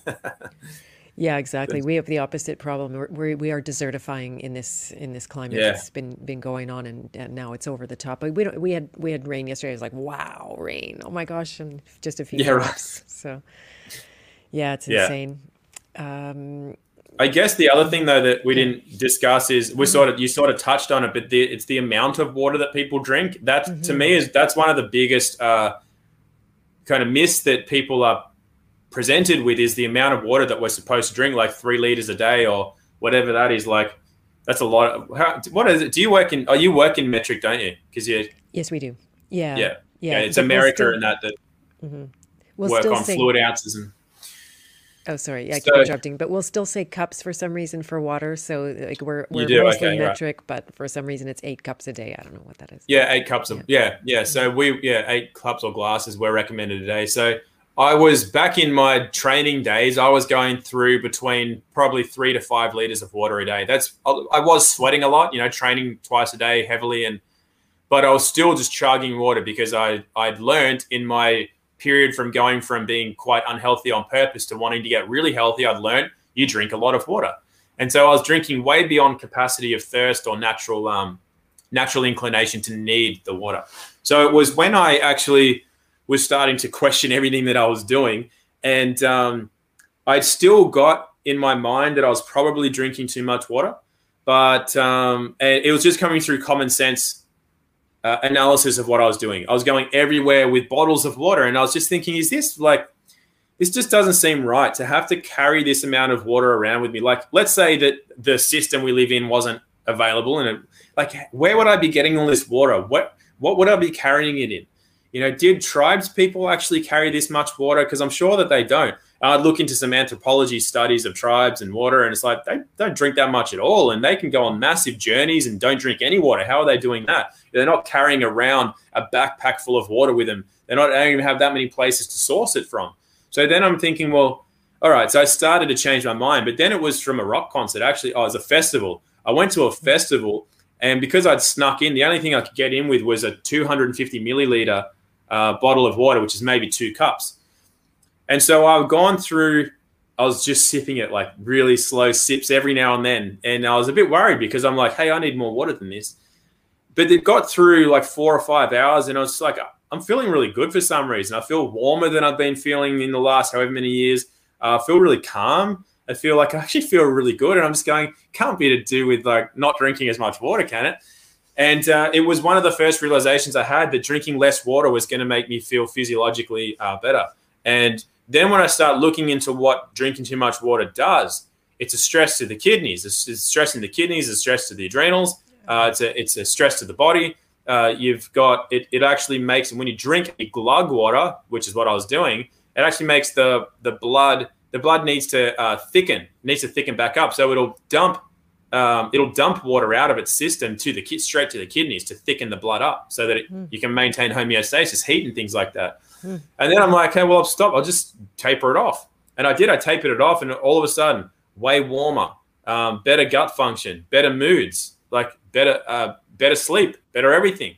I'm like, damn, like this, what was I doing to my body? Demineralizing my body and doing all this stuff. And then it's funny, you know, because after I started doing that, and then I was doing a lot. Funnily enough, when I was working as a physical therapist, I was treating a lot of yoga practitioners because they overstretch their bodies all the time. I was treating them for like L2, L3, L4, L5, like a lot of lumbar kind of conditions and micro tears in their hamstrings. So I was treating a lot of yoga teachers who are overstretching, and all of them, I was just noticing they'll go into the toilet every hour or less than every hour, as in more than like every half hour, 45 minutes.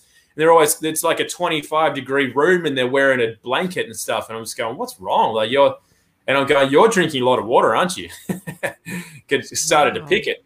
And they're drinking way too much water. I have to go to the bathroom every hour.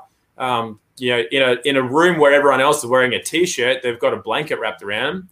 And that's what happens when you overconsume water. And it exacerbates stresses. You will be less emotionally stable when you are overhydrated. You'll have less of an ability to generate heat, to digest food, to do everything when you've got too much water in the system. So that's the short version of it. So basically, raw food is majority water. So you've got fruits and vegetables, they're 90% or more of water. Eggs, about the same. Raw milk is like 80-something% water. You've got even meats, they're like 60 to 70% water if they're raw. When you cook stuff, you see the steam come up, that's the water leaving it. Until then, it's mostly water. Like our body, our human body, science tells us is 70-ish% water. So same with anything that's like a flesh food from an animal, it's 70% water. So the majority of my water comes from my foods, and it makes a big difference. You can really feel it. You feel how hydrating raw food can be. Now, I'm not suggesting everybody go onto a raw food diet. It's just to say that the more raw food you eat, the less water you need to consume as plain water. The more cooked food you eat, the more water you'll need to consume. But then you can also get that water in the form of vegetable juices or something else that is a raw food to complement your diet. So the amount of actual plain water that you drink is nowhere near as much as people say. Are you sweating a lot, doing a lot of sport? Sure, go for it. Have the water, but don't have a predetermined amount that you're trying to meet, because that's probably not what your body wants. So just go to thirst. Like, that mechanism is not faulty. When people say, oh, if you're thirsty, you're already dehydrated and it's bad. It's like, well, come on. Like, how could the creator have got something so like intricately complex and just got thirst wrong. You know, drink before you're thirsty because your body just doesn't know what it's doing. It's faulty. You've got a defective body. It doesn't make any sense, you know. It's like going, if you don't need to go to the bathroom to poo, you should go and sit on the toilet and strain really hard, because by the time you need to poo, you're already constipated. It's like that kind of logic. It just doesn't make any sense.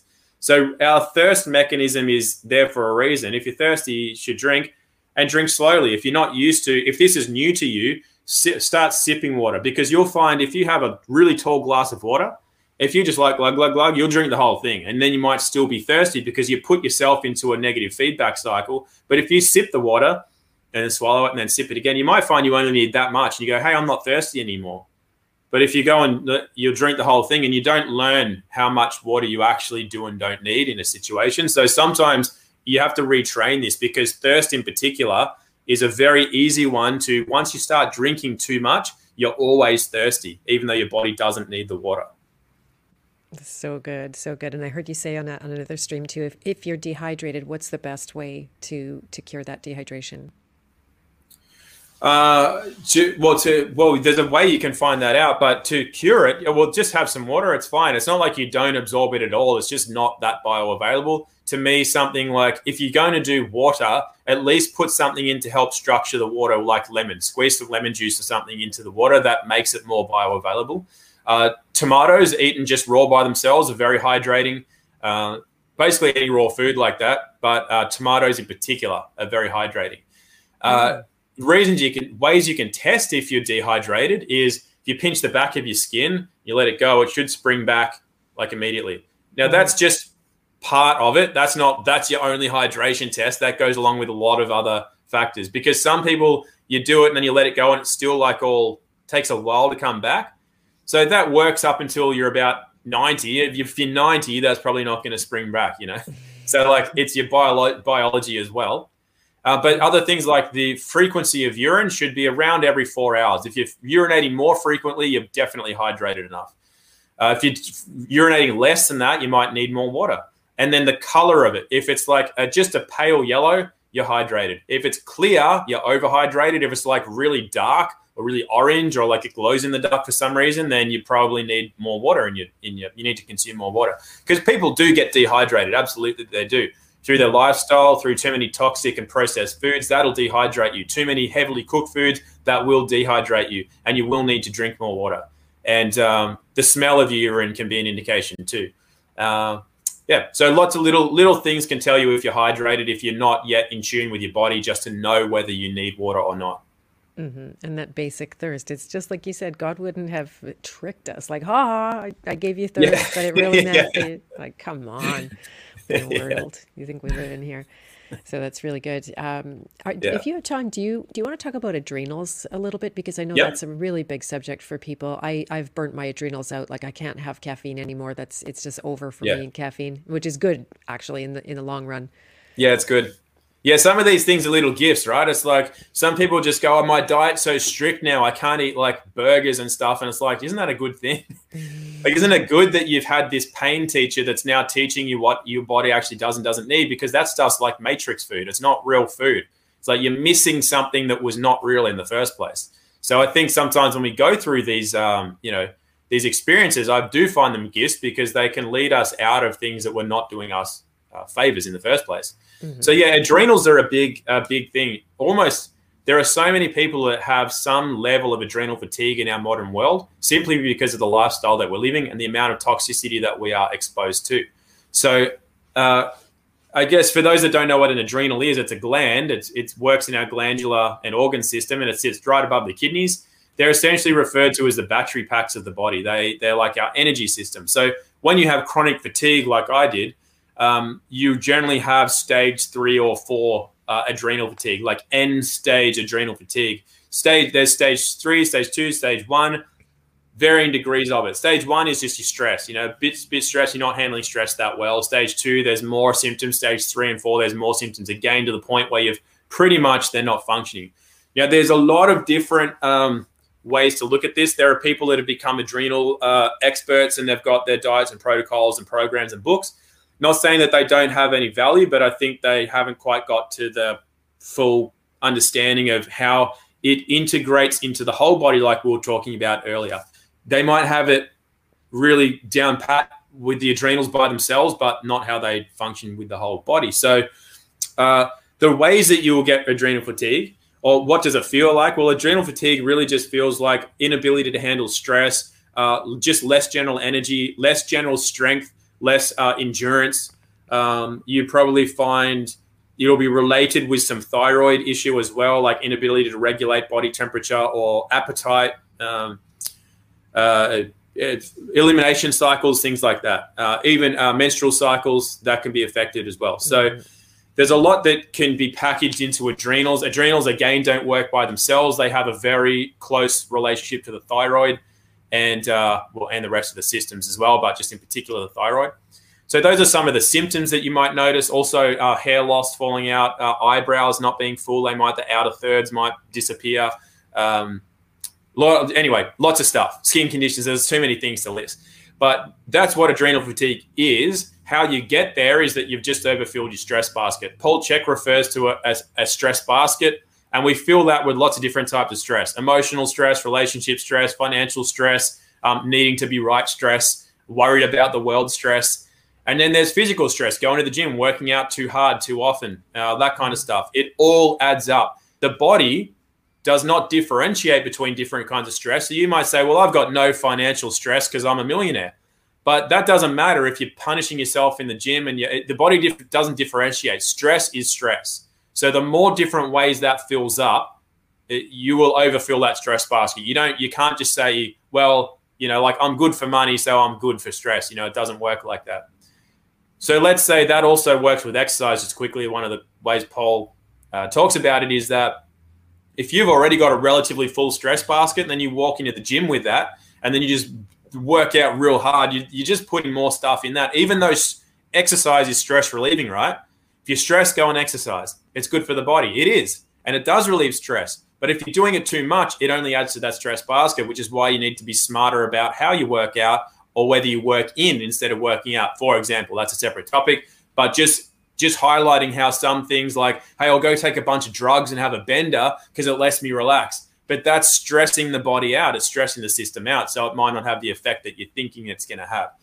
Point being, stress fills up and your body doesn't differentiate. So that's how we end up with adrenal fatigue. We get out of balance. We are not balanced in our mental, emotional capacities. We're too yang, not enough yin, which is the feminine, for example.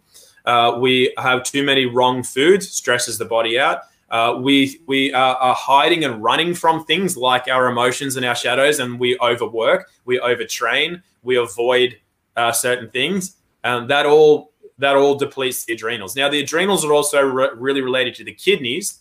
And funnily enough, like relevant to my journey, one of the psycho-emotional kind of elements that drains kidneys is low self-esteem.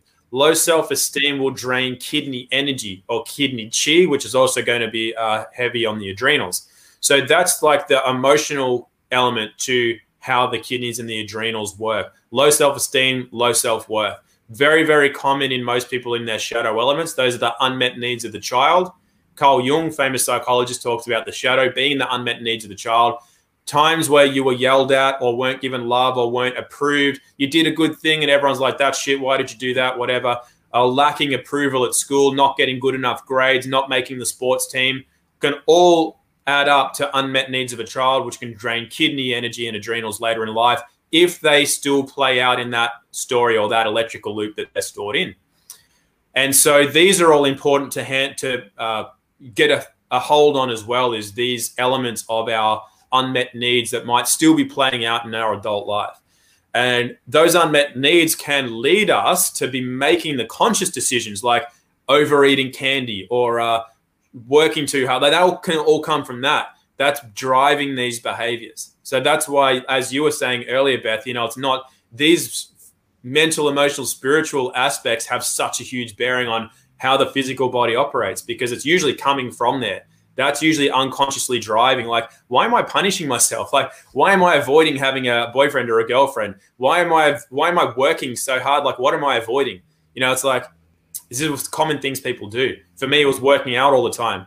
but I didn't feel I was running from anything. I did it because I loved it. I love sport. I love going to the gym. I loved it. I didn't feel I was running from stuff, but really I was out of balance, and I was, because I didn't have a girlfriend. I didn't go to parties. I was just dedicated to that pursuit of that kind of thing. So that's how we can end up with adrenal fatigue. So how can we support adrenals? Well, from a more passive point of view, there are plenty of herbs that support adrenals, such as withania. You've got angiographiscus, which is an adaptogenic herb. You would generally get these from a Chinese medicine practitioner or a naturopath. Little caveat with that is that ask them where it comes from, because they come in those MediHerb, extracted in alcohol, liquefied herbs. Generally, there's a lot of metals in there, so you got to be careful about how much of that stuff you take, or the types. I don't take any herbs, but that's just me. I do it through foods, but there's a lot of different ways to do it. So the passive way is to take adaptogenic herbs. Are they bad? No. Are they good? Yes. Just be aware of the source and the quality of the herbs that you get. Then you've got your sleep-wake cycles. They have a very, very definitive effect on how the adrenal system works and how they will recover. So that means getting to bed as best as possible, no later than 10:30 p.m., and as much as possible, getting up more in tune with the sun. We have what's called a circadian rhythm, and that's where our organs and things not only produce their hormones, like glands produce their hormones, but the organs go through their regenerative and repair cycles. It's when digestion is optimal, when sleep is optimal, and repair is optimal. And if we're outside of that circadian rhythm, we won't be repairing ourselves properly to the point that we need to function well. So circadian rhythms and sleep. Then your exposure to light will affect that. Too much blue light, like screens and being indoors under artificial light, is not good. Being around as much natural light as possible is much better. Now, you can replicate that with something like red lights, red light therapy and infrared lights. It's good. It still doesn't match the sun and natural light. So it can help, but it does not replace the sun. Get as much natural light as possible, and grounding yourself. So your electrical body needs to go through its cycles of charging and grounding, charging and discharging. So that means being in nature enough to get enough grounding with feet. I mean, fair enough, if you live in a frozen area, you don't get your feet in the soil, but you can still expose yourself to elements. And that's kind of like, the more in tune with nature you are, the better, basically, for your adrenals. So then it's, what are you doing to support them and nourish them? Drinking too much water is going to deplete them. Having things that are sweeter in nature can help. So raw honey is good to have in water with lemon, for example. That's a good thing to have. Foods that support the adrenals are anything that's like very grounding in nature. Heavier foods like fats and proteins are good for the adrenals. Getting some carbohydrates in is necessary too. You generally don't want to go and cut out carbohydrates when you have adrenal issues. Now, I'll talk about salt last. But you've got, you're basically just trying to nourish. Foods that are grounding and heavier in nature are going to support the adrenals. You need certain nutritional profiles. You need magnesium, copper, manganese. You need magnesium. But you can get too caught up in these sorts of like, oh, how much milligrams am I getting of that? So the greater the nutrient content of your food, which means eating whole and natural foods, the better. Animal foods carry a greater significance of a lot of these makeups than plant foods. Does that mean eat like a carnivore? No.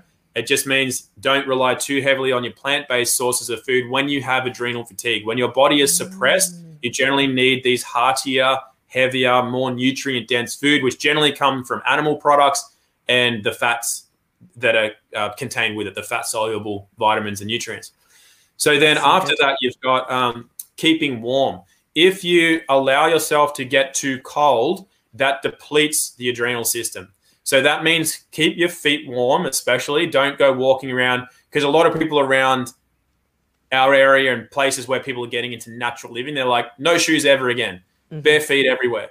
And that's good for grounding. It really is. And as I said, grounding is important for the adrenal health, but letting your feet get cold, your kidneys get drained through the soles of your feet, through the heels especially, and your forefoot, the ball of your foot. So don't let that happen. You've got to keep them warm. As soon as they get cold, you deplete your energy, your kidney energy, your chi. So don't let that happen. Keep your feet warm, and also keep your kidneys warm. So even if you need to wear a kidney belt, if you live in a cold climate, like I'm lucky here in Byron, like it's like warm. but wear a kidney belt or something. Keep your body warm. To the point, also having warm baths helps to tonify the adrenal system. Warm baths with salt, salting the water. So salt water is really good. Ocean water, salting the bath water, things like that, that really helps. I'll talk about salt now, then I'll get back to diet, because it's known that salt... Can I quickly jump in just before you get past the stay warm? When I saw my naturopath for cancer, I would ask him advice every single day. And every single day he would follow up his advice with, and stay warm. So I just wanted to... And that was a big thing for me, that I don't let myself get cold anymore. And my health is way better overall. So thank you for that. Yeah, it really is important. It's important to stay warm, and not once the body starts to lose its heat, it's really hard to get it back. You probably know that feeling. Yeah. So it's really important to stay warm and be smart about it. Don't let yourself get a chill kind of thing. Totally. Even if it means, And there's lots of ways to do that. Just keeping the kidneys and the feet and the head warm, especially, and the hands. That'll help as well. But remembering as well, a great way to put out your fire is to douse it with water. So don't go over consuming water, because it will drop that internal heat as well. So with the salt, a lot of people say that you use a lot of salt because it's good for the adrenals. Now, that is actually true, but you don't need a lot. This is a thing with salt, too much excessive like salt that's separate from food and you add back in, it's actually very drying and not real good for the body. You're better off to get the natural mineral salts bound in raw food. That's the best way to get it. It's fine to salt cooked food, but having a lot of salt on its own, I actually went through a long period of doing that, because when you have adrenal and especially thyroid issues, you have an issue processing sodium, or a sodium depletion. So I would just be like putting salt on my tongue all the time, just eating salt. It's not a really good thing to do. So definitely salt your food, but try not to have it when you're eating cooked food, but try not to just overdo salt in water. It's not as good as absorbing it when you're in a body of water, like a salted bath or ocean water. Very, very good for that. And then obviously the heat as well. So warming things up, keeping the body tonified with warm water is a good thing. Going to bed with water bottles or something, like hot water bottles, something like that. So along the same lines, gentle exercise is really good for warming the body. Over exercising is not good for the adrenals at all. Will definitely deplete the adrenals and kidney system. Right. Not moving at all is also not good, because the body has biological pumps and a system that needs to be tonified through movement. So the key is striking a balance and doing tonifying exercises that are not depleting and not being sedentary. So that means things like Tai Chi, Qigong, non-strenuous yoga, like some yoga postures using a lot of strength. So more yin yoga, that sort of stuff. Gentle walking, or even waddling, waddling around, slow walking. That kind of thing helps. Don't go running, pounding the pavement, lifting heavy weights if you have adrenal fatigue. That's what you want to avoid. Tonifying exercise, making sure you're still moving, and breath work. That can help a lot as well. And then the other thing along those lines is with the foods, what can really help is natural glands. So you can obtain, which you generally have to these days ask around to get it, but a thyroid gland from an animal, fresh and raw from a healthy animal, and also an adrenal gland or kidneys. So once a month, it's usually a good idea to have some offal, which is some raw liver, some raw kidney, some raw raw organs. Can really help to tonify that element of your body. Wow. Either the organ or the gland, or both. And it only has to be had irregularly. It's not something you have to have every day. Very, very potent, high energy food, energetically high energy. And obviously, because of the source, you have to go through a lot of animals to get a lot of glands, which is not like in the overall scheme of things, not a good thing to do. Good thing is you only need that occasionally. So that can help as well. And then from there, if you do what most people do is they go straight to pills. They don't do the lifestyle things, which basically your pills aren't going to work if you're still doing the lifestyle things that are draining the kidneys and the adrenals. Doesn't matter what medications you take, because even if they were working, you're still depleting it on the other end. You have to plug that hole that you're depleting all that energy from. So that's your lifestyle, your thoughts, your food, your water, your everything. That all has to be plugged first.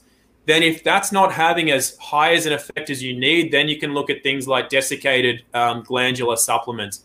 And if that's not working, that's when you would, as a very, very last resort, look at something like a medication, like thyroid medication or something. But that's like also not that's not a complete solution either. So I just caution people against using things like hormone therapies and that, because they definitely can have an effect, but that's a short-term effect. The long-term effect's generally not good. And just basically make sure you're doing everything you can in your power to rectify what's draining that energy.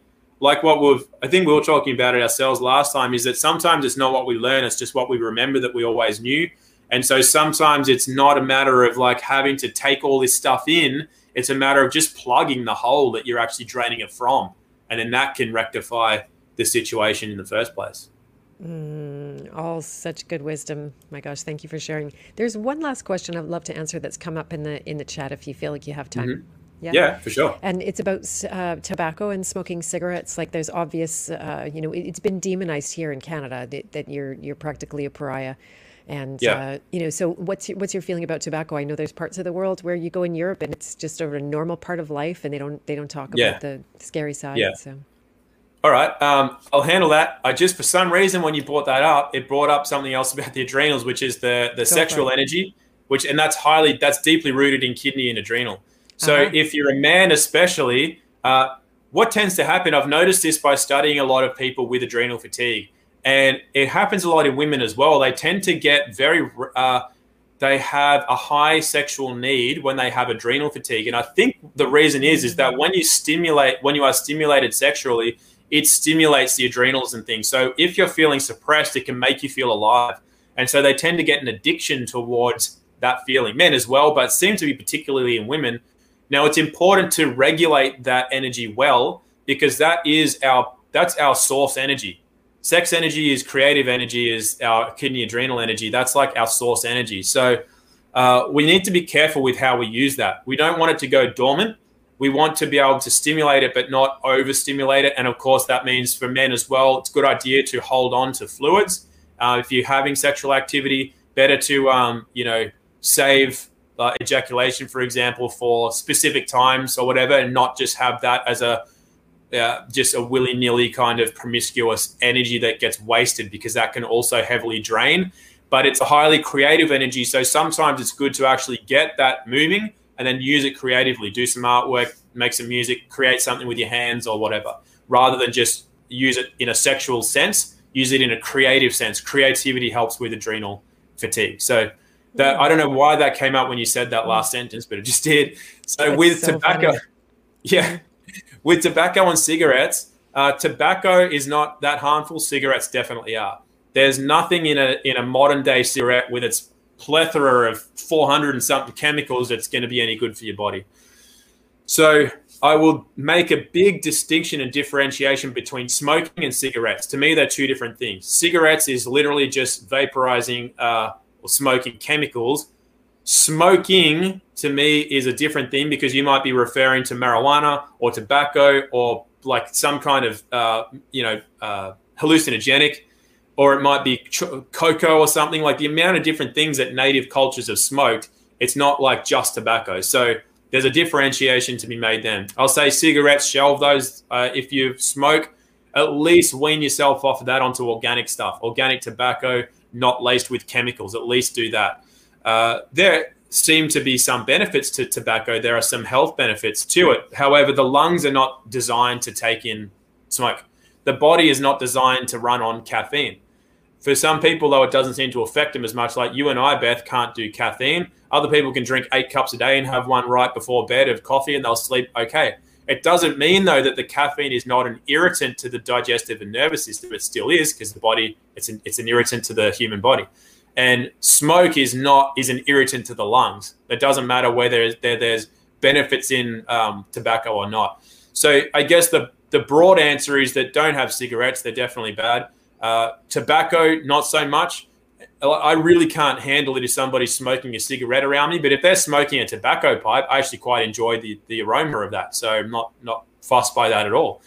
And then smoking various other substances, up to you. At no point is it really good for the body, but there's also the element of what's it doing for you? Is it really relaxing? Is it really Is it a wholesome activity? The flavor of the tobacco just gives you a real sense of like earthing and earthiness.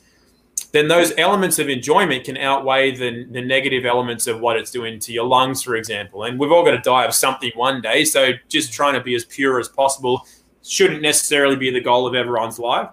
So that's why I don't discourage smoking of natural substances. If it's natural and chemical free, I don't discourage the smoking of that. I think it can be a good thing for you to do. I definitely discourage the smoking of cigarettes for many reasons, not just the health implications, but the impact on the environment from the manufacture and distribution of the chemicals to what happens when you throw those filters somewhere. Even if it goes in a bin, it's still going somewhere in the ocean or whatever. So there are a lot of negative effects of that. However, smoking tobacco through a pipe or smoking a joint that's rolled in hemp paper with no filter, you throw that on the ground, it's just going to decompose and be good for the soil. So, you know, there's definite distinctions and differentiations between what you're smoking. As far as the social aspect, I think most people these days are pretty against people smoking cigarettes in public places. It's funny to think back, even when I was a kid, people smoked on airplanes.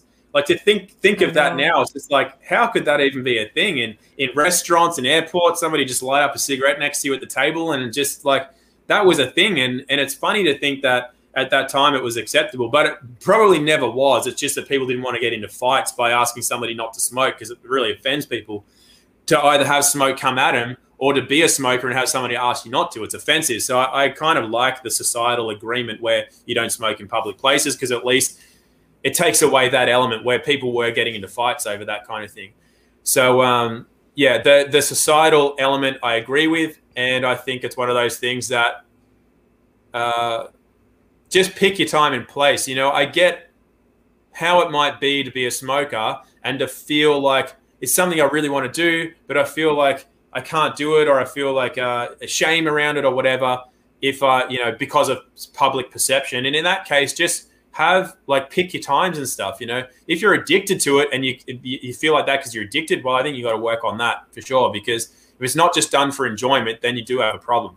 You know, some people just smoke a pipe because they love it, or a cigar, but they certainly don't have to do it all the time. So the fact they can't smoke in a restaurant or a public place doesn't bother them, because they're just going to wait till they play poker with their buddies, or they're in their man cave, or they're at home with their friends, or they're having drinks with their friends, and whatever it is, you know, they have the time and place, and then it's not an issue. So I think that's a larger topic if you want to go down that road another time, but I think that's the shortest way I can answer that question.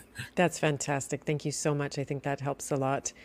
There's a lot of different, I'll just very quickly say I wrote my book is going to come to you. It'll take some time, apparently, from the delivery. It's stupid. I'll send you a PDF if you want to get right at it. And cool. Yeah, the chapter on the hedonist is really about that relationship with pleasure, and how it does roll into addiction, and what is the difference between the healthy pleasure and I'll just spoil it right now. It's the purposeful pleasure. It's not the one driven by emptiness. It's the one driven by some kind of purpose. Like, this is part of life. We're not meant to have a desert of life. That's why all these restrictions are taking away the basic quality of life, and bringing us to the simpler pleasures. Like, oh, I get to see my friend in the flesh. Oh my God, that's amazing, right? Like just a little walk with a friend, and it's like this, you know. So yeah, the relationship with pleasure is a really good one to get clear about. Definitely. Yeah, that's good advice. Thank you. Well, this has been amazing, and it just keeps accordion folder. Like every time you say something, I'm like, oh my God, I think we need to do another thing somewhere down the line. You're a wealth of knowledge and wisdom. And how would people, if they wanted to work with you, be a client of yours, work through some kind of issue on the health side and the emotional side as well, what would you recommend they do? You can sign up to the mailing list on tombarnett.tv, but you can't contact me through there yet. So in the meantime, it's info@globalbiodynamics.com. That's my email address. And so, you just put it up. Yeah, so that's the email address. That's the best way to contact me for any inquiries like that. And I have a book too. It's called The Common Sense Guide to Food. It's just an ebook, and that's available at barnettbooks.shop. And it's a short ebook that I wrote that mostly is more about the psychology that goes behind food, as well as having some recipes and some diet related advice in there as well. But that's something that can get you started on just a little bit of alleviating some of that, the overthinking and the stress that can be surrounded, just something as simple as eating. There's so much confusion around that. So I wrote that book to give a little bit of, kind of alleviate that. And I wrote it with a bit of kind of humor and stuff too. So it's not super serious, but it contains a lot. There's a lot of simple concepts in there, but within the simplicity, if you unwrap that, there's a lot to unravel as well. Okay, excellent. So definitely go and grab a copy of that ebook. And if you want to work with Tom, which I would highly recommend, especially after this conversation, it's hard to agree with me on the health side. So you can, Right. you can email him info@globalbiodynamics.com. And but thank you so much, Tom. It's what a great pleasure it's been to have this conversation. And too bad we're so far away, because I'd be coming to have a drink of rainwater or something. Yeah, definitely. Yeah, maybe one day. Yeah, there's a lot. That's one of the best things about this whole scam thing that's going on, is I've met so many great people from around the world, like way more people than I ever would have connected with before. So I'm quite grateful for that. Me too. You got it. As soon as they say don't connect with people, I'm like, oh, that's all I want to do now. Yeah. Yeah, Yeah, so for great. sure. All right, well, have a beautiful rest of your day, and thank you everyone in the chat for coming. There is, by the way, a Primal Power course coming up April 18th. I'm just about to drop the early bird news on that, so you can sign up for it. And especially where we are losing our power, we can get it back in a lot of different ways, and one of them for sure is just tuning in with what you're suppressing about yourself, that it doesn't feel good, so you suppress it, and that's your power that goes down the drain. So this is an opportunity to get back to that place, working with archetypes that are meant to deprogram the new world disorder. There's no order in there, it's all disorder. All right, everybody, I hope you have a good rest of your day, and we will talk to you soon. I don't know when I'm coming on, but it will be a surprise. Bye for now. Thank you, Tom. Thanks, Beth.